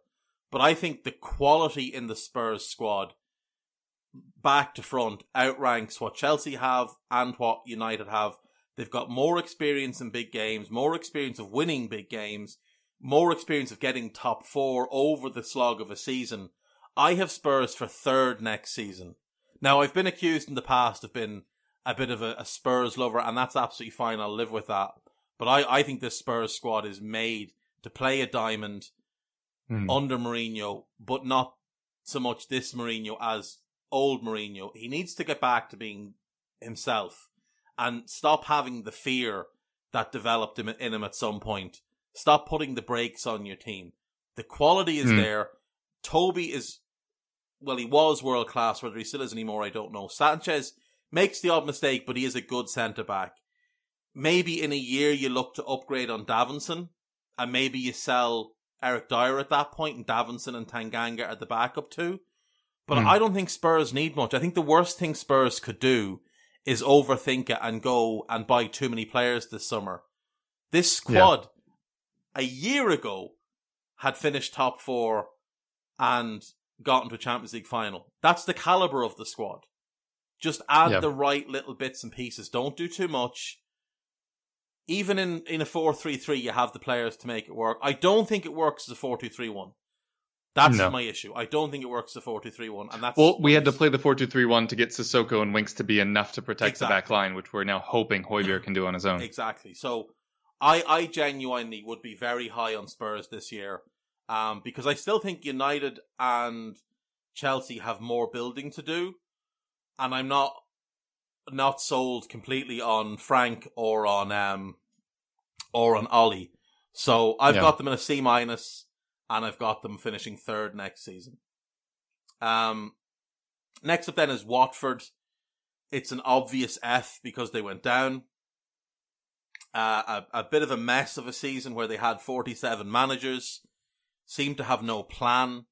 But that has been Watford for a number of years now, where they haven't had a plan, where they just seem to go from one idea to another. They go and they grab this manager, then they grab that manager, then they grab Nigel Pearson and try and change things altogether, then they bin him off. I think Watford have made a good appointment in their new manager. I don't know a lot about Vladimir Ivac, but what I've found from looking into him, I'm impressed by. Turned things around at PAOK in Greece, won them their first silverware in 14 years. They then went on to have great success after he left, won 2 more cups and won the Greek Super League, which, was a huge event for them.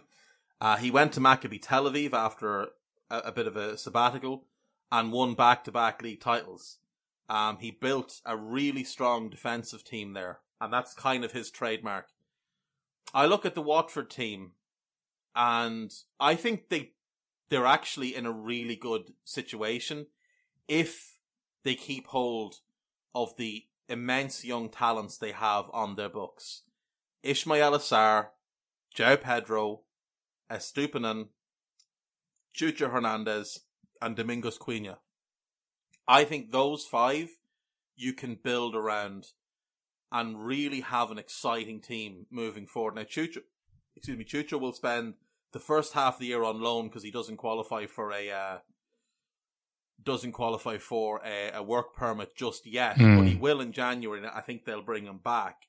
If they go with Sarr, João Pedro and Chucho as their front three once he's back, that's really good. They also have Penaranda and another young striker called Luis Suarez.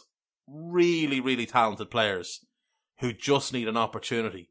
Like, they need to move on from Deeney. They need to move on from Andre Gray. Why not try it with these young players? Deulofeu will almost certainly leave. So why not just roll with the young players and see what you can do? The worst thing that happens is it doesn't work, but you're in the championship anyway. In midfield, then they'd have Quina, Will Hughes, and Chalobah. More than good enough to play every week in the championship. Would arguably be one of the better duos there. Capoue, I think, will stay. 2 years left on his deal, so he's another really good option. He's still a quality football player. I think Doucouré will go, but and Pereira will go as well. He was making noise about going in January, but like, there's a front six that's really good, and they've got that young Tom Deli Bashiru that they brought in on a 6-year deal, so that's strong. Like, that's really strong. So at the back, that's where they need to do work. They've got Ngakia, who they've signed from West Ham on a free. They've still got Kiko Femenia, who's a solid right back. That's good. Yeah. On the left, I'd be selling Messina because I think he's one of the players that'll bring in the most. But a Stupian there, go and find, Do you think they can hold on to him? I think they can. I don't think they have any reason to sell. He's on a long contract. They're not shy of money. I think they've got Doucouré, Deulofeu, and Messina, who they can sell if they want to bring in 50, 60 million. Maybe not that much, but they'll get 50 million for them, I'd say.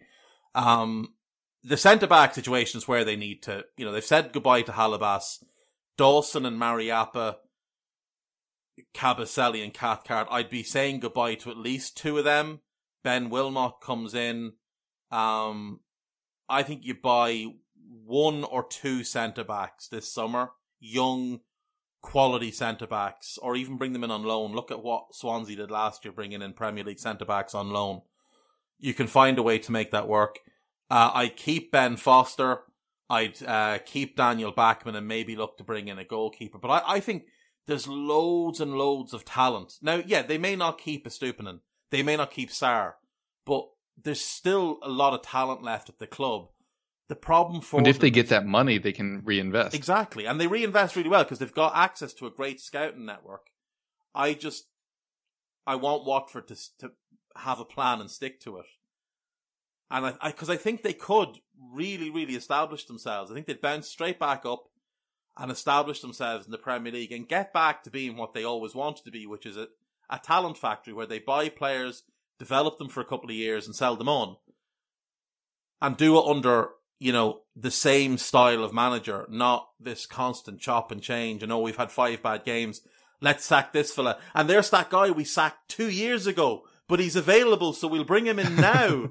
Like, it's not a path they can stick to if they want to have success. They need to correct course. And I don't think they're far away from being in a good position to bounce back up.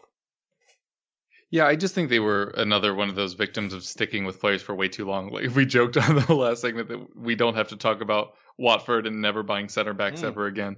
But then they finally did with Craig Dawson, but that was like 3 years too late for the player and the club. Yeah. And then obviously they were still married to Deeney up front. Like you mentioned, Capoue and Doucouré, they couldn't break up that duo in midfield. It went a bit stale, and a lot of those players got older and had already hit their peaks and weren't developing anymore. So it was just age regression. And I think they have an opportunity now to correct that. Like you said, they have loads of young talent. If they need any more, they'll just go knock on the Serie A section of their club owning company. But yeah, I agree.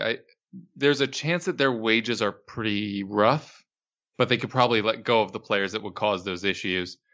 I don't see how they could hold on to Sarr or Estupiñán. I mean, they're both so talented. The latter had a great season. The former, maybe not as much, but he didn't really get as much playing time. I don't know if there was an injury or if that was just like a tactics thing. To be honest, I don't think they know either.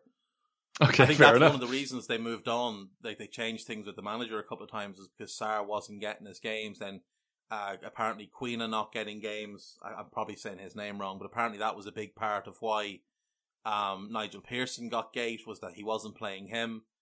Like, Sarr has said he's happy to go down and play in the championship. And he's too good for the championship, there's no question. But I do wonder if maybe he could do it another year at the same club rather than another move. Another move. You know? Yeah. It's not a bad shot. And like, if they're sticking to their 40 million valuation, they may well find it hard to get it this year.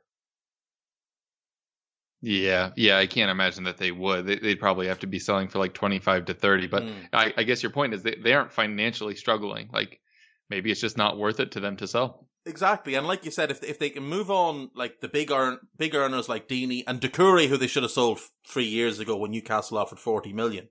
Mm-hmm. If they can move those, or us guys when we sniffed around him before we moved on to Ndombele. Yeah, which would have saved my friend Tanguy from the misery that has been a Spurs career so far. But they can move those guys on, make up the financial fall of dropping to the championship, rid themselves of the big wages, and just rebuild with these. Like, because if they go into the championship and Sarr absolutely lights it up and Estupiñán absolutely lights it up, all of a sudden they'll have many more buyers for them than they do right now. Like, at the moment that people are saying, oh, well, yeah, like you said, 25 to 30 million for Sarr, 10 to 15 for Estupiñán. With good seasons in the championship, you'll get your 40, 45 for Sarr. You'll get 20 for Estupiñán. There'll be Premier League teams will come in and you can rinse them. I just think for their own sake, rather than selling too quickly like they did with, say, like Dodi, who they sold to Hertha Berlin last year, I think if they just stick the course and develop the players and keep them around a little bit longer and then sell them at the right time. Don't sell them too early. Don't keep them too long, but sell them at the right time when their value hits the peak. That's where I'd be looking to do. Right, next up then, West Ham United. Take us through it, Kev. Take us through the era of Moyes. How would one go about that? So yeah, they obviously had a weird season. They're just a weird club. Every year I fall for the big signings and ignore the fact that they have no idea how to incorporate them into the squad, and that their scouting probably goes as deep as that guy has a good rating on FIFA, instead of considering how they would actually fit into their team. Both of us sung their praises pretty heavily. We gave them an A and a B for their two transfer windows. The A obviously was off the back of signing Fornals and Haller in the same window. Two very Champions League level players going to a club like West Ham. Surely they'll drag them up into the European conversation. But instead they finished 15th, and Haller basically stopped starting. They used Antonio up front. Fornals was in and out of the side as well. I just have no idea what's happening at that club. The January window went better. They brought in Souček, who basically single-handedly scored them enough points to avoid being in the relegation conversation in a meaningful way. But they only finished, I think, 5 points above the relegation zone, which is just, it's absolutely absurd. With the talent they have, with the money that they spend, the Olympic Stadium, TM, like all that stuff, it's just absurd to me that every single year West Ham underperform. They overspend and underperform year on year on year on year, and it feels like nothing happens. Sometimes the manager changes, but it's from the same pool of managers, so it never really feels like it changes. And then those talented players just lose their value. Like Felipe Anderson went there, his value's gone. You imagine it's happening with these two now. Diop was allegedly like a 30 to 40 million pound player. I can't imagine them getting more than 20 at the moment. Declan Rice, I guess, is the only one. I don't even think Declan Rice is that good. Yeah, it's not good. It's not good for them. Like, I have always felt that the best example of their transfer dealings was Chicharito. They're like, that guy scores goals. You're like, he always plays in a 2. So how are you going to use him? Oh, as a lone striker. And they're like, why didn't that work? And you're like, are you actually kidding right now? And it just feels like they do that every year. So we have 3 weeks to the start of the season. I don't think they've made a meaningful signing yet. When they do, I'm sure I'll way overhype it and think it'll be what turns around West Ham. I don't even like West Ham. And I'll still be like, that's the one that's really going to turn it around. And then it won't be. And then they'll just finish like 16th again or whatever. It's a D- for me. And I think they'll finish in the same spot they did this year. Yeah, it's a D- on this season for sure. I'm higher on them than most, I think, including their own fans. And I think if Moyes gets back to being Everton Moyes, kind of like Mourinho, I think Moyes is a much better manager than we've seen in recent years. But I look at their squad, and I've done this in an article on the Index, so I think they could do with looking for a long-term solution in goal. I suggested Freddie Woodman, but he's gone to Swansea on loan. But all their goalkeepers are 34 and older, so they need a long-term solution there, but maybe not something for this summer. At the back, Diop, for me, needs a calm talker next to him, who's going to be there most weeks. Now, Ogbonna's a good centre-back, but I think he's also past his best, and he's a little bit injury-prone. I think he's a fine backup, but I don't think he's a starter quality if you have real ambition. And I think West Ham do. I don't think you sign Diop, Fornals, Felipe Anderson, Haller, and then even like Souček and Bowen, unless you think you're a top 10 club. I don't think you do that. So I look at what they have, and I think Haller is a really good player. Really, really good. Probably more suited to playing in a 2, but in a 4-2-3-1, I think he can work as long as you put the right pieces around him. And for me, that will be playing Pablo Fornals as a 10, Felipe Anderson on the left, and Jared Bowen on the right. So you get creativity, you get goals from Bowen, you get pace, and you get Haller being able to link it all up, hold the play, bring others in. I think that as a front four could work really well. Souček as your box-to-box midfielder, I think he's really impressive. The holding midfield role then is Rice. And I think Rice is good. But I think one option for them would be to move him to centre-back, because that's probably where he'll end up long-term. Now, if you want to keep him in midfield, that's absolutely fine. Then you've got your front six. I don't think they need to go and invest in the front six. I think they'd lose money on any of the players they're talking about maybe selling on. Felipe Anderson, they will lose their ass on if they try and sell him this summer. They're much better off keeping him. They've been linked with Benrahma and Easy and a couple of others. But I mean, their financial situation's not good. And apparently they owe like 70 or 80 million in back fees on transfers. Like, I don't know that they should be, doing too much. Just the way they structure their deals? Yeah, that's the thing. Like big installments. So for me, if you put out Rice and Souček, Fornals is your 10, Bowen and Felipe on the wings, and Haller up front, I think that's a top 10 attack. And goal return wise, it is a top 10 attack. Like, I think they had the 9th or 10th best attack in the league last year. The problem is they've got a bottom 5 defence.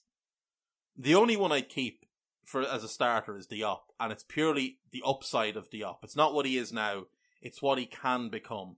And don't forget, you mentioned 40 million. A year ago, United were talking about spending 60 million on him, and then decided to spend 80 million on Harry Maguire instead. So I would build around him. You look at the Everton team. If Diop is your Sylvain Distin, the ball player, the little bit more expansive of the two centre-backs, you need a Phil Jagielka. And we talked about him earlier with Everton. Michael Keane, who could do with a move, would be a really nice fit there. He's a talker, he's a leader, he's positionally very good, and when you defend in small spaces, he's very, very good. So Michael Keane would be the first one I'd go for. My preference would be to move Rice and play Rice there and go and buy Marc Roca from Espanyol, because I think you'd get him fairly cheap, given they've gone down in a financial mess. But if they want to keep Rice in midfield, Michael Keane at centre-back, to me, is a no-brainer. Mentioned Matty Cash earlier on for Everton. West Ham have been linked. I think he's ideal as your Seamus Coleman type. Up and down the wing, big, strong athlete, good on the ball.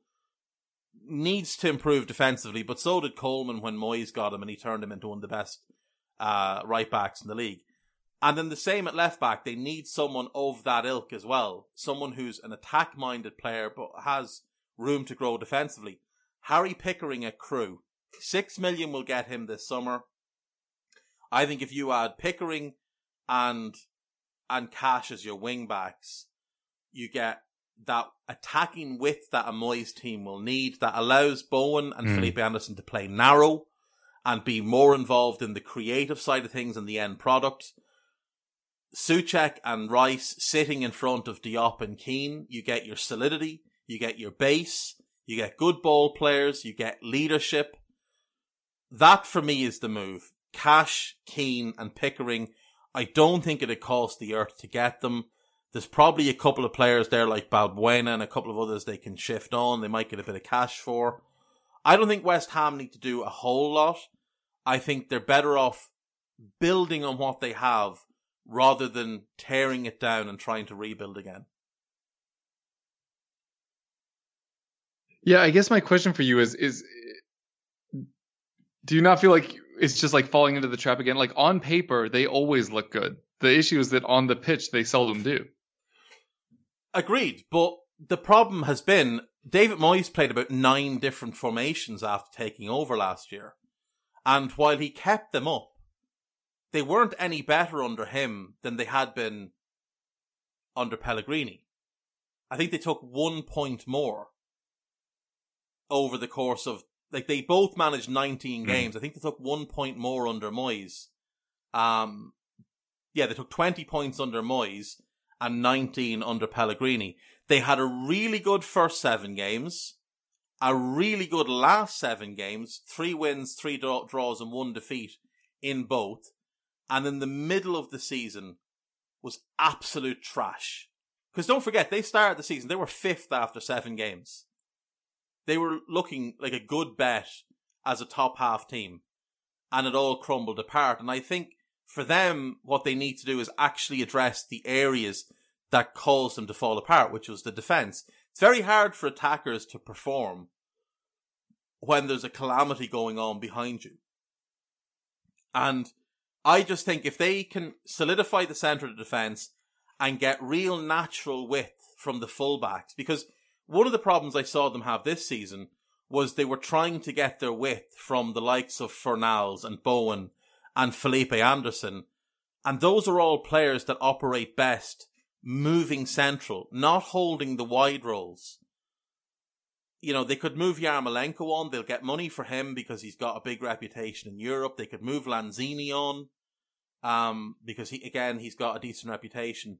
But I would keep the guys you went big on because I don't think you're in a position to sell them and try and rebuild. I think, look, there's rumours that Felipe Anderson could go back to Lazio for about 16 to 17 million. And there's also rumours that West Ham owe Lazio 16 to 17 million on his transfer. So you're basically just giving him away, which means you'll have spent 20 million to have him on loan for 2 years for all intents and purposes. So you don't have the money then to go and buy Benrahma or Itzi or whoever you want. So why not just keep the guy and just pay the installments as they come? I think I'm higher on them than most, and I'm more fond of West Ham than most because, you know, I enjoy their history and I think they are, a proper Premier League team and they're one of the great old clubs of English football. I think the Premier League is better to have them. And again, like, I laugh at Moyes from time to time, but he did a really good job at Everton for 10 years. Like, that can't be dismissed because he failed at United and failed at Sunderland. Do you know? Yeah. Yeah, you're not wrong. It just feels all uninspiring, but yeah, you could absolutely be right. And then I will eat related crows. It is aspirational without question, but I don't know. I think there's enough good players there to build around. I think 3 good signings would really turn them around. Really turn them around. As long as they stay the course and don't just go, Moyes has a bad run. Oh, sack him straight away. Unless you can go and get an objectively better manager, you have to stick with him and give him the season. You just have to. At some point, you have to plant your feet in the sand and say, this is who we are, and this is what we're going to be. That's true. They do lack a club identity. Like when Tottenham hired Jose, everybody's like, that doesn't make sense because Tottenham have an identity, and it's not what Jose is. What's West Ham's identity other than here's 6 really talented players, 5 other random people, and we're going to finish somewhere around 10th? That's the thing. What is the identity? West Ham, after Newcastle, West Ham are the Premier League team most in need of new owners. And it's even debatable if they're after Newcastle on that list. Up last then is one of the better run clubs in the Premier League, Wolves. An up and down season, a really poor start, but they rebounded well. Probably disappointing to them that they only finished 7th, because at the beginning of the restart, they did have a real opportunity to push for a top 4 finish. They'll miss out on Europe, but that's not necessarily a bad thing for them, because it was their Europa League run that sort of hampered the start of their season. And they have no squad depth. They have no squad depth at all. 11 players. And I even think, like, if you look at those 11, they probably need, I'd say, 3 starters. 2 definitely, maybe a third. I think they need a couple of centre-backs and maybe a wing-back, because I'm not overly sold on Johnny, though I do think Ruben Vinagre is really talented. So maybe you can transition to him. I think one of the issues Wolves have is that Nuno is far too rigid in his system, and I think they prepare brilliantly for games, and they're incredibly well conditioned, and they break teams down with that relentless nature to their style. But when it doesn't work, I don't know that there's a plan B, and I think that's a little bit of what has held them back. He'll set his team up good enough to beat anybody, but if it doesn't work, you're just in trouble. More the same. Plan B is more of Plan A. It's very Poch, very with very more Poch. Adama Traore. But they do have they have players that are the envy of a lot of clubs. Ruben Neves, Adama Traore, Raul Jimenez. These are players that could grace pretty much any team in the league. Diogo Jota is a good player. They've got some good youngsters they've picked up along the way, and I think Morgan Gibbs-White probably needs a loan, but he's got a big future. Dendoncker, I think, is potentially excellent for them, but they need to settle him in a position and stop playing him in midfield one week and at centre-back the next. Yeah, that's what Tank Dyer's career thus far. Yeah, that's exactly it. You can't swap back and forth. I think overall, I'd give them a C for their domestic season, which may feel a little bit harsh, but I just think their first 10 or 12 games were bad enough that that's kind of where they deserve to be. Yeah, I've given them a B-. I think, which that might even be harsh. Like Sheffield United, they were up there for so long that it's weird that they missed out on Europe, but they were up there for so long, and with such a thin squad, it's really incredible to me that they managed to handle the Europa League as well as anyone really has lately.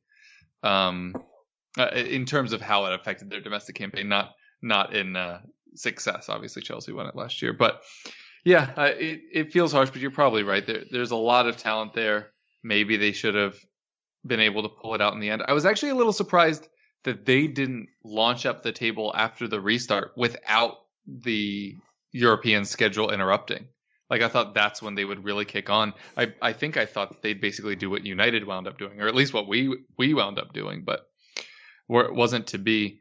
I don't really have them that high for next season. I think I have them 8th or 9th. I'm a little worried about talent loss. There have been enough sniffs around Jimenez. Allegedly, if we're in for 2 right backs, we want one of them to be experienced, with Doherty being one of them.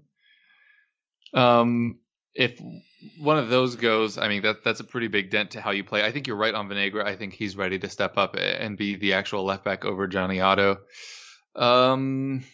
Is Jota good enough? He was 2 years ago. He wasn't last year. Can they keep holding on to Neves?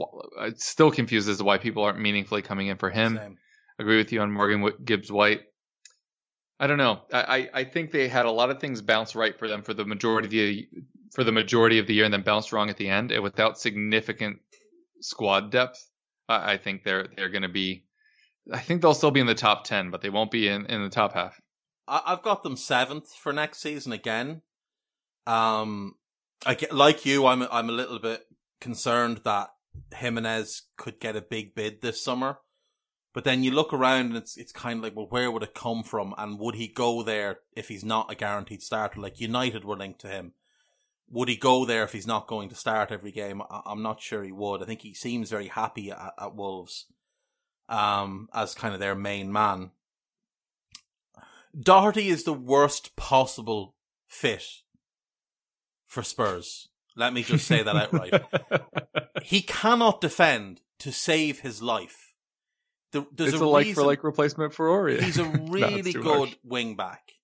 He's a disastrous fullback. I've seen him play for the Ireland national team, and he can't play fullback. He is a wing back, born and bred. That's what he is. And if he goes to try and play in a back four, I think you'll be pulling your hair out by mid-November and cursing the spend on him. But he's really good going forward, and he's so important to how they play going forward. I think the same goes for the centre-backs. I mean, in the system, they're fine, but individually, none of them are good defenders. You know, they work as a three, but, you know, they've played Dendoncker, who's not a centre-back there, and Seiss, who's not a centre-back there, and the system has protected them. I would look, if I was them, I would look for 2 starting centre-backs. If you're going to stick with the 3, then I would say it's probably 2 to flank Cody, because I think that finding that central centre-back who can play the ball out from the back is probably the hardest part. They do have one who could do it already in Dendoncker, but I think they're going to need him in midfield. I think 2 starting centre-backs and keep the rest of what you have. Jota will need a bounce back year. He didn't have a good season. They'll need Adama and Jimenez to continue to play at the same level, and they'll need Nuno to be a little bit more flexible. But without European football this year, I do think they'll be a little bit more focused on the Premier League, and I think they could push for 6th. I think it's them or Arsenal for 6th. I would have both of them ahead of Leicester because of the Rodgers factor. I'm just not sold on them at all. But, you know, I think it'll be... I think it's going to get to a point, though, with Wolves where they have to make a decision of, is this what we want to be, or do we want to be more? And if they want to be more, then they probably will need quite an investment. Like, then they probably would need to go 3 starting centre-backs, a new wing-back, and maybe 1 more up front, depending on Jota. Yeah, I think that's probably right. And yeah, I did look. I have them 8th, so not too far off from you either. I don't know. I just don't know if the Magic will be back next year, but we'll see. Right. Let's quickly run through the teams coming up, because the Championship is not our bag. We do have a really good Championship review podcast on EPL Index. Make sure you check out those guys. They've gone over the season. They covered the season week to week. Leeds, West Brom and Fulham coming up. Let's start with Fulham because they come up via the playoffs. I think they need quite a lot, Kev, if I'm honest. I'm not sold on any of their centre-backs. I like the signing of Robinson. I think they've overpaid for Knockaert, but I understand why they've done it because he was important to bringing them up. But I think they, without question, will need a centre-back. I think they've got a good goalkeeper, but a centre-back, maybe a right-back. They'll need 1 more in midfield. Harrison Reed, if they keep him, will be that one. I think they need another goal scorer, though. I think that's the big need for them, is they need someone else who can score goals. I don't think you can rely on Mitrovic over the course of a season to carry the load by himself, especially when VAR catches sight of some of his antics. But as things stand, Fulham are bottom of my way too early predicted Premier League team. Premier League table. Yeah. I also have them in the relegation zone, which is a little unfortunate. I know Russ, who listens to our shows and comes on to talk about Fulham, thinks that we undersell them a lot. I think things could bounce the right way for them. Like if Mitrovic hits the ground running, I think that solves a lot of issues. If you have a striker that's firing consistently, that helps you certainly when it comes down to a relegation fight. I do agree, though. I think there's a lot of weaknesses in that squad, and they're going to have a second chance to try to decide what to do, because last time we thought they should have stuck with more of the team that got promoted up with them. They obviously didn't. They brought in a load of players. They ended up going down, and when we spoke with Russ, he said he frankly didn't think that the team that got promoted would have been enough in the Premier League anyway. So they were kind of always doomed. I don't know how that's going to work this year. If they can keep Harrison Reed, obviously Onana was fantastic in the playoffs, and I'm sure was also doing well before that. You have Mitrovic up front, like you mentioned. You have Knockaert on the right. It's the building blocks of a fairly decent side. The question is, are they going to have the money to make moves, and are they going to have the confidence that making moves is the right call based on what happened last time? That's hard to say. I do have them in the relegation zone as well. But I think they're kind of fringe. I think if enough things fall right for them, that they'll be okay. But yeah, just on paper, they're not there yet. And it should be noted, we're 3 weeks away, and I don't think they've done much. So we'll see. And like you said, when the transfer window is over, we'll readdress it. But as for now, I have them in the relegation zone as well. Yeah, they need to learn, obviously, from the last time they came up when they did too much. I mean, I think they brought in 3 goalkeepers in 1 year. And they owned the guy who's now their number 1 goalkeeper at the time. Oh, wow. And they had, what's the chap's name? Bettinelli. They already had, Marcus Bettinelli. He was already there. So they had 5 goalkeepers on the books that year. Like, a big thing for them is they still own Jean-Michel Seri and Andre Anguissa, both of whom are good players, neither of whom did well the last time, but have done well on their loans. So they could, in theory, keep those 2. So you get those 2 plus Onana plus Harrison Reed if they decide to buy him. I mean, that's a solid midfield unit. You know, that's not something you then need to address. You know, they still have McDonald, they still have Stefan Johansson, Cabano is there. Like, they have a solid, strong, deep group of midfielders. Maybe they could do it with one more in a wide role who'll offer a little bit more of a pacey outlet. Just when you need to clear the decks and find someone who'll stretch the field. Maybe they can look for something like that. But like I said, I think a goal scorer with the big man up front, with Mitrovic, is just something they should do, purely because I think you need 2 guys who'll get you 10, 12 goals in the league to keep you up. I don't hate Bobby Reed either. I just don't know if it's... I just don't know that he's of that level. We'll see. I mean, he could be, but we'll see. I think they've got great options now at left back. Right back I've got questions on, but, you know, they got up with what they had. Maybe they're better off just keeping what they have and not trying to change too much. Like, at least with Seri and Anguissa, they're already there players. They've already been at the club. There's not, and they worked under Parker briefly at the end of the last Premier League season. I just, they're the one team I worry about coming up. I think they bring the least talent up, though I think Mitrovic is maybe the best player from the 3 teams that came up. But I mean, I'm not sold on Michael Hector. I think Dennis Odoi is a liability. Alfie Mawson, no, not for me. Tim Ream is solid, but is he Premier League solid? I'm not sure. Lamar Shondes doesn't know if he's a left back or a centre back.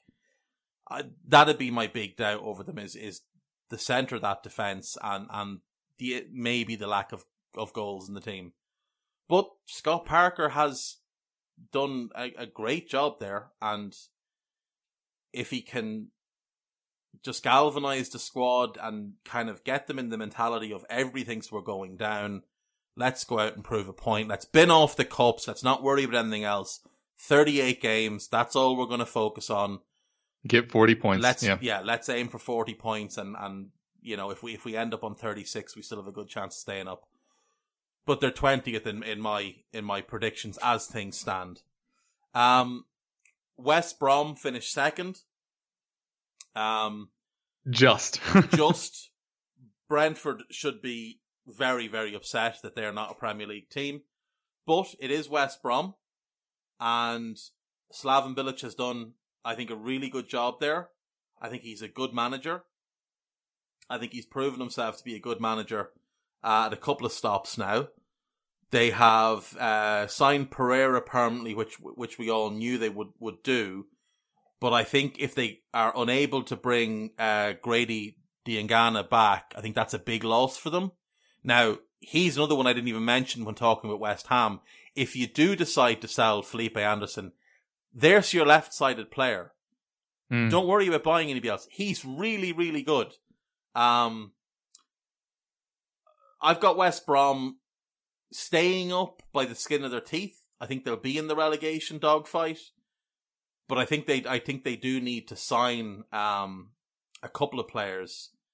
I like their goalkeeper, Sam Johnston. I think he's good. But I think they could maybe do with an extra body in defence, in the centre of the defence. They're definitely going to need another creative outlet, another wide player with some pace. And then the big thing for them is they're going to need another striker, because Charlie Austin will score goals, but he'll also miss a lot of games. Only 18 starts last season. Now, 16 appearances off the bench, but he still missed 12 league games last year. I think they'll need to address that and sign another goal scorer. If they get 3 good players in, one good player at the back who can add to what they have, a good creator in a wide position. Because Pereira can handle it in central midfield, and they obviously kept Livermore, who can certainly plug in front of the defense. So I think if they can get a wide creator, that would definitely help ease Pereira, who is just brilliant. Okay, because you're losing 8 goals last season from Diangana. That's true. He's really, really good. I wouldn't be trusting Cal Robson-Kanu in the Premier League to repeat the trick. Now, Matty Phillips is a good player, and maybe he can plug in and give you something. But he was really good there last time up. He definitely was. He works incredibly hard for the team as well. I think losing Ferguson at the Premier League level is a bigger blow than losing him at the Championship level was, because I think he's a really good young defender.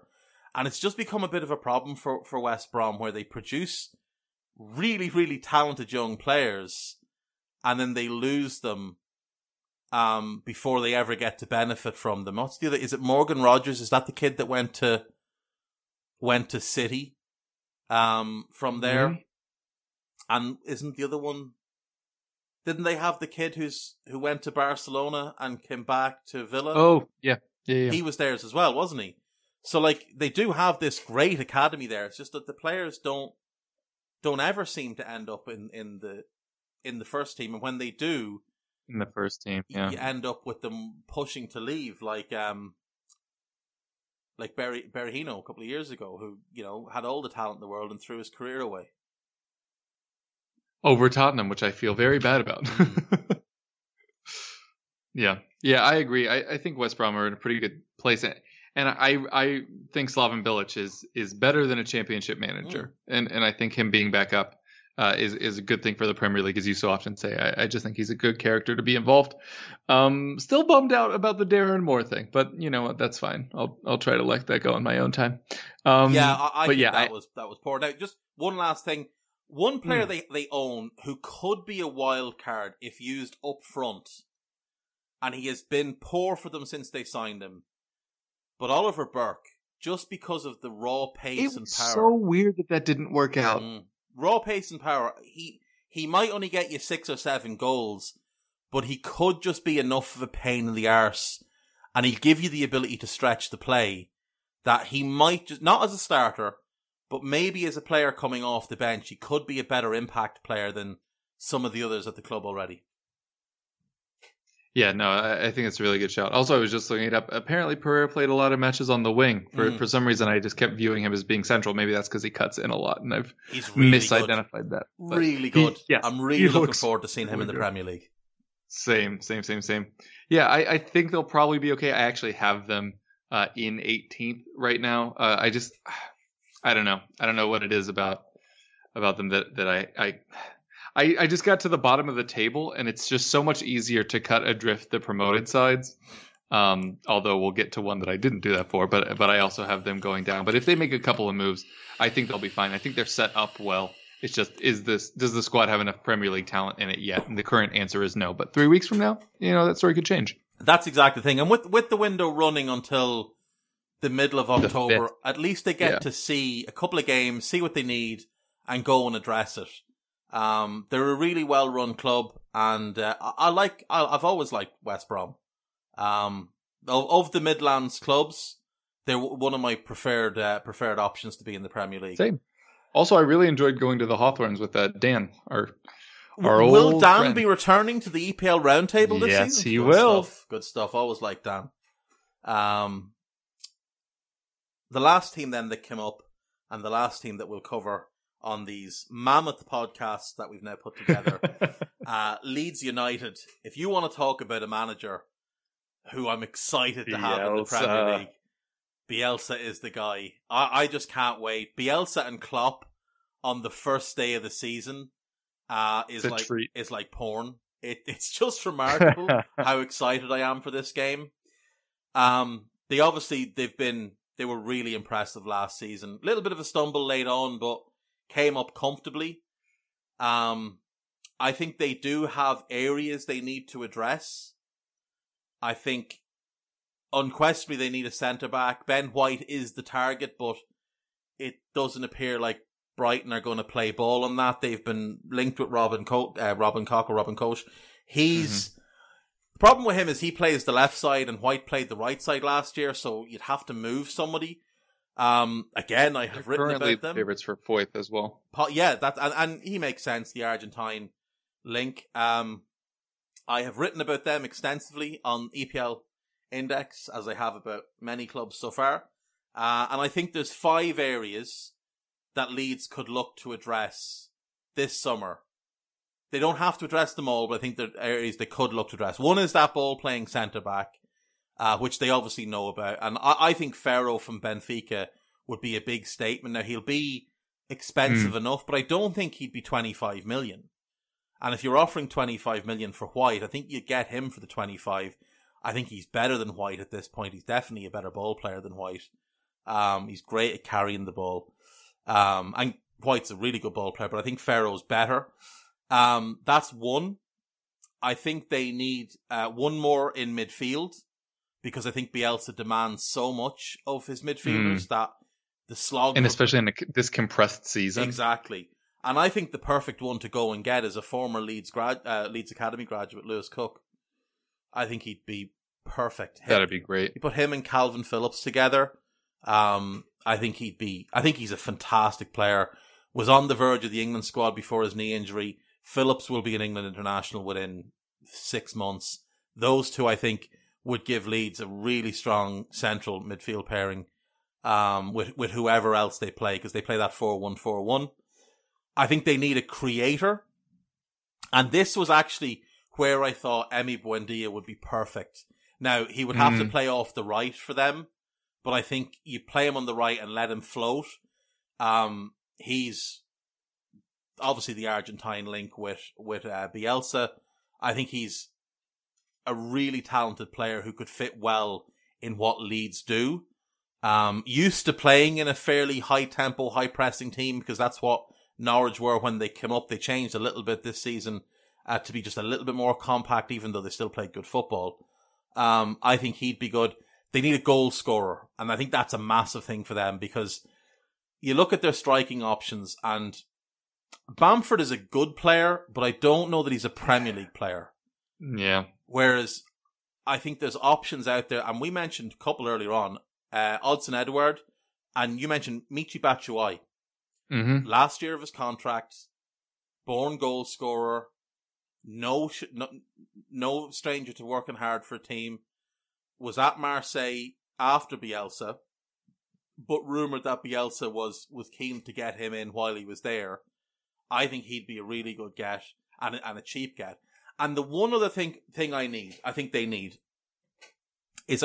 need someone who's an experienced Premier League veteran. Because you look through their squad. Just in the dressing room. Someone who can obviously play their part, but set the standard on the training ground. Be that voice of reason in the dressing room when things don't go well, because they're going to have a bad run. They're going to lose 3 or 4 in a row at some point. Someone that can just talk everybody else through. Because other than Pablo Hernandez, they don't have anyone else who's played multiple years in the Premier League. And even he was in that, that doomed Swansea team. I think there's 3 options that I've got for them. All 3, I think, 2 are definitely available. And I think the other one would be made available purely for this move. Danny Rose, former Leeds Academy graduate. Now, they have a good left back, nice. But I think Danny Rose would be an improvement. I don't think Spurs will ask for a big fee. In fact, they may even just let him go for, Yeah, we really might. 3-4 million, if even, maybe free. But Danny Rose is a Leeds Academy graduate, and he's a good player. Fabian Delph came through the academy with Danny Rose.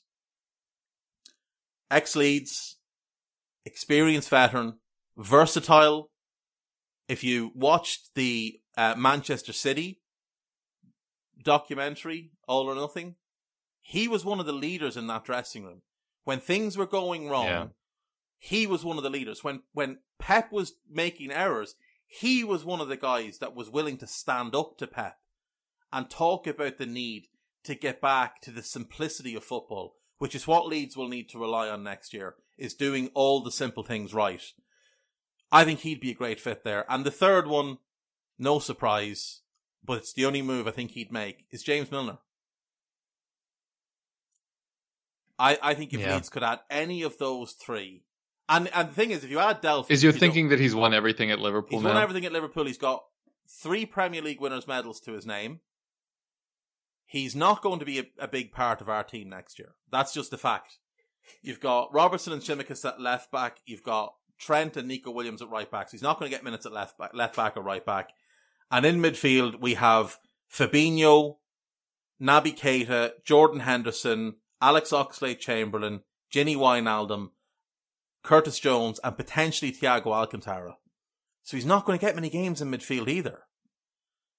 So I think he'd get more games at Leeds with his versatility. And I think he would rather be a squad player. Now, I don't know James Milner, so I'm just guessing. I think he would rather be a squad player at Leeds than a squad player anywhere else. I think he could go to Leeds and you could say to him, look, James, it's a 2-year contract. You're going to play, but not a whole lot. But we'll use you here, there, and everywhere, as you have done in your career. So you'll play right wing, left wing, centre midfield. We'll play you a couple of games in the holding midfield role because we think you could do it in your sleep. You can play full back in some games. But the plan here is that we're going to move you into the coaching side and you've become part of the fabric of the club, because the one thing Leeds United need to do is re-establish themselves. They're one of the real giants of English football and they need to re-establish themselves as a Premier League club. And I think James Milner, I think the only reason Milner ever left in the first place was because they were in such a financial mess. I mean, remember, he left the year they went down because their finances were all over the place. I don't think he ever wanted to go to Newcastle. If I was Leeds, I would call about James Milner. Now, he might not want it, but I think he would take that move. I think if you get, that'd be brilliant. You could get him and Delph. You could get him, Delph and Rose. They would improve you, and they would set the leadership tone.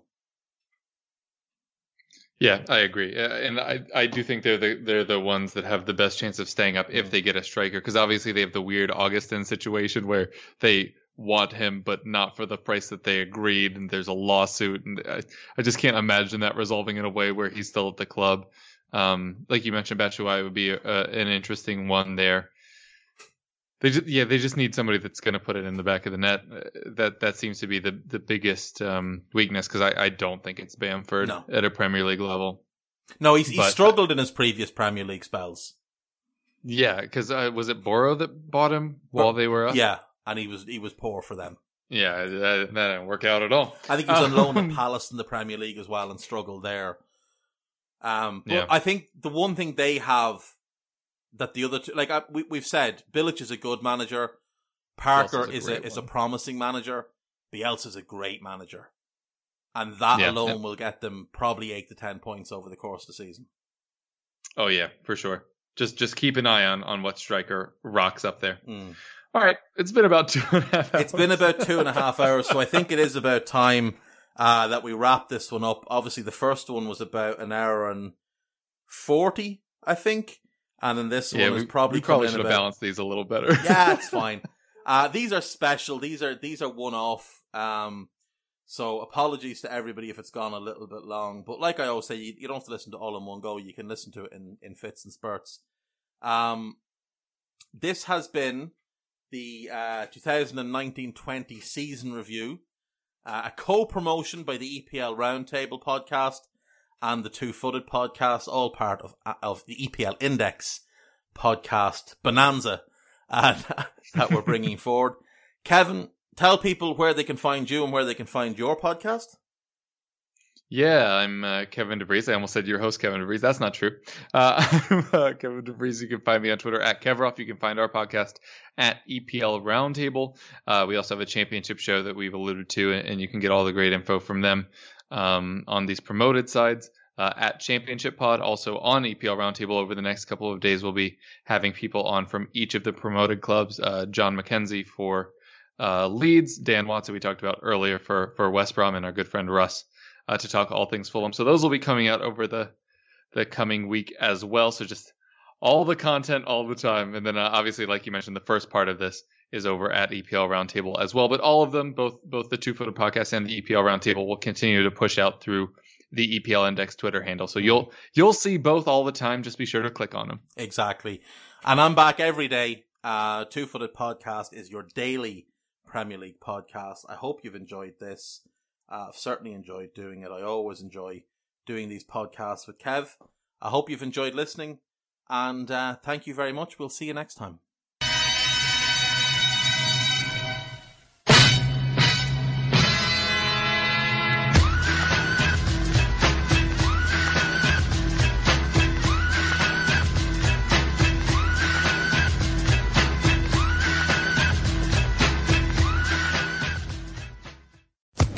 Social Podcast Network.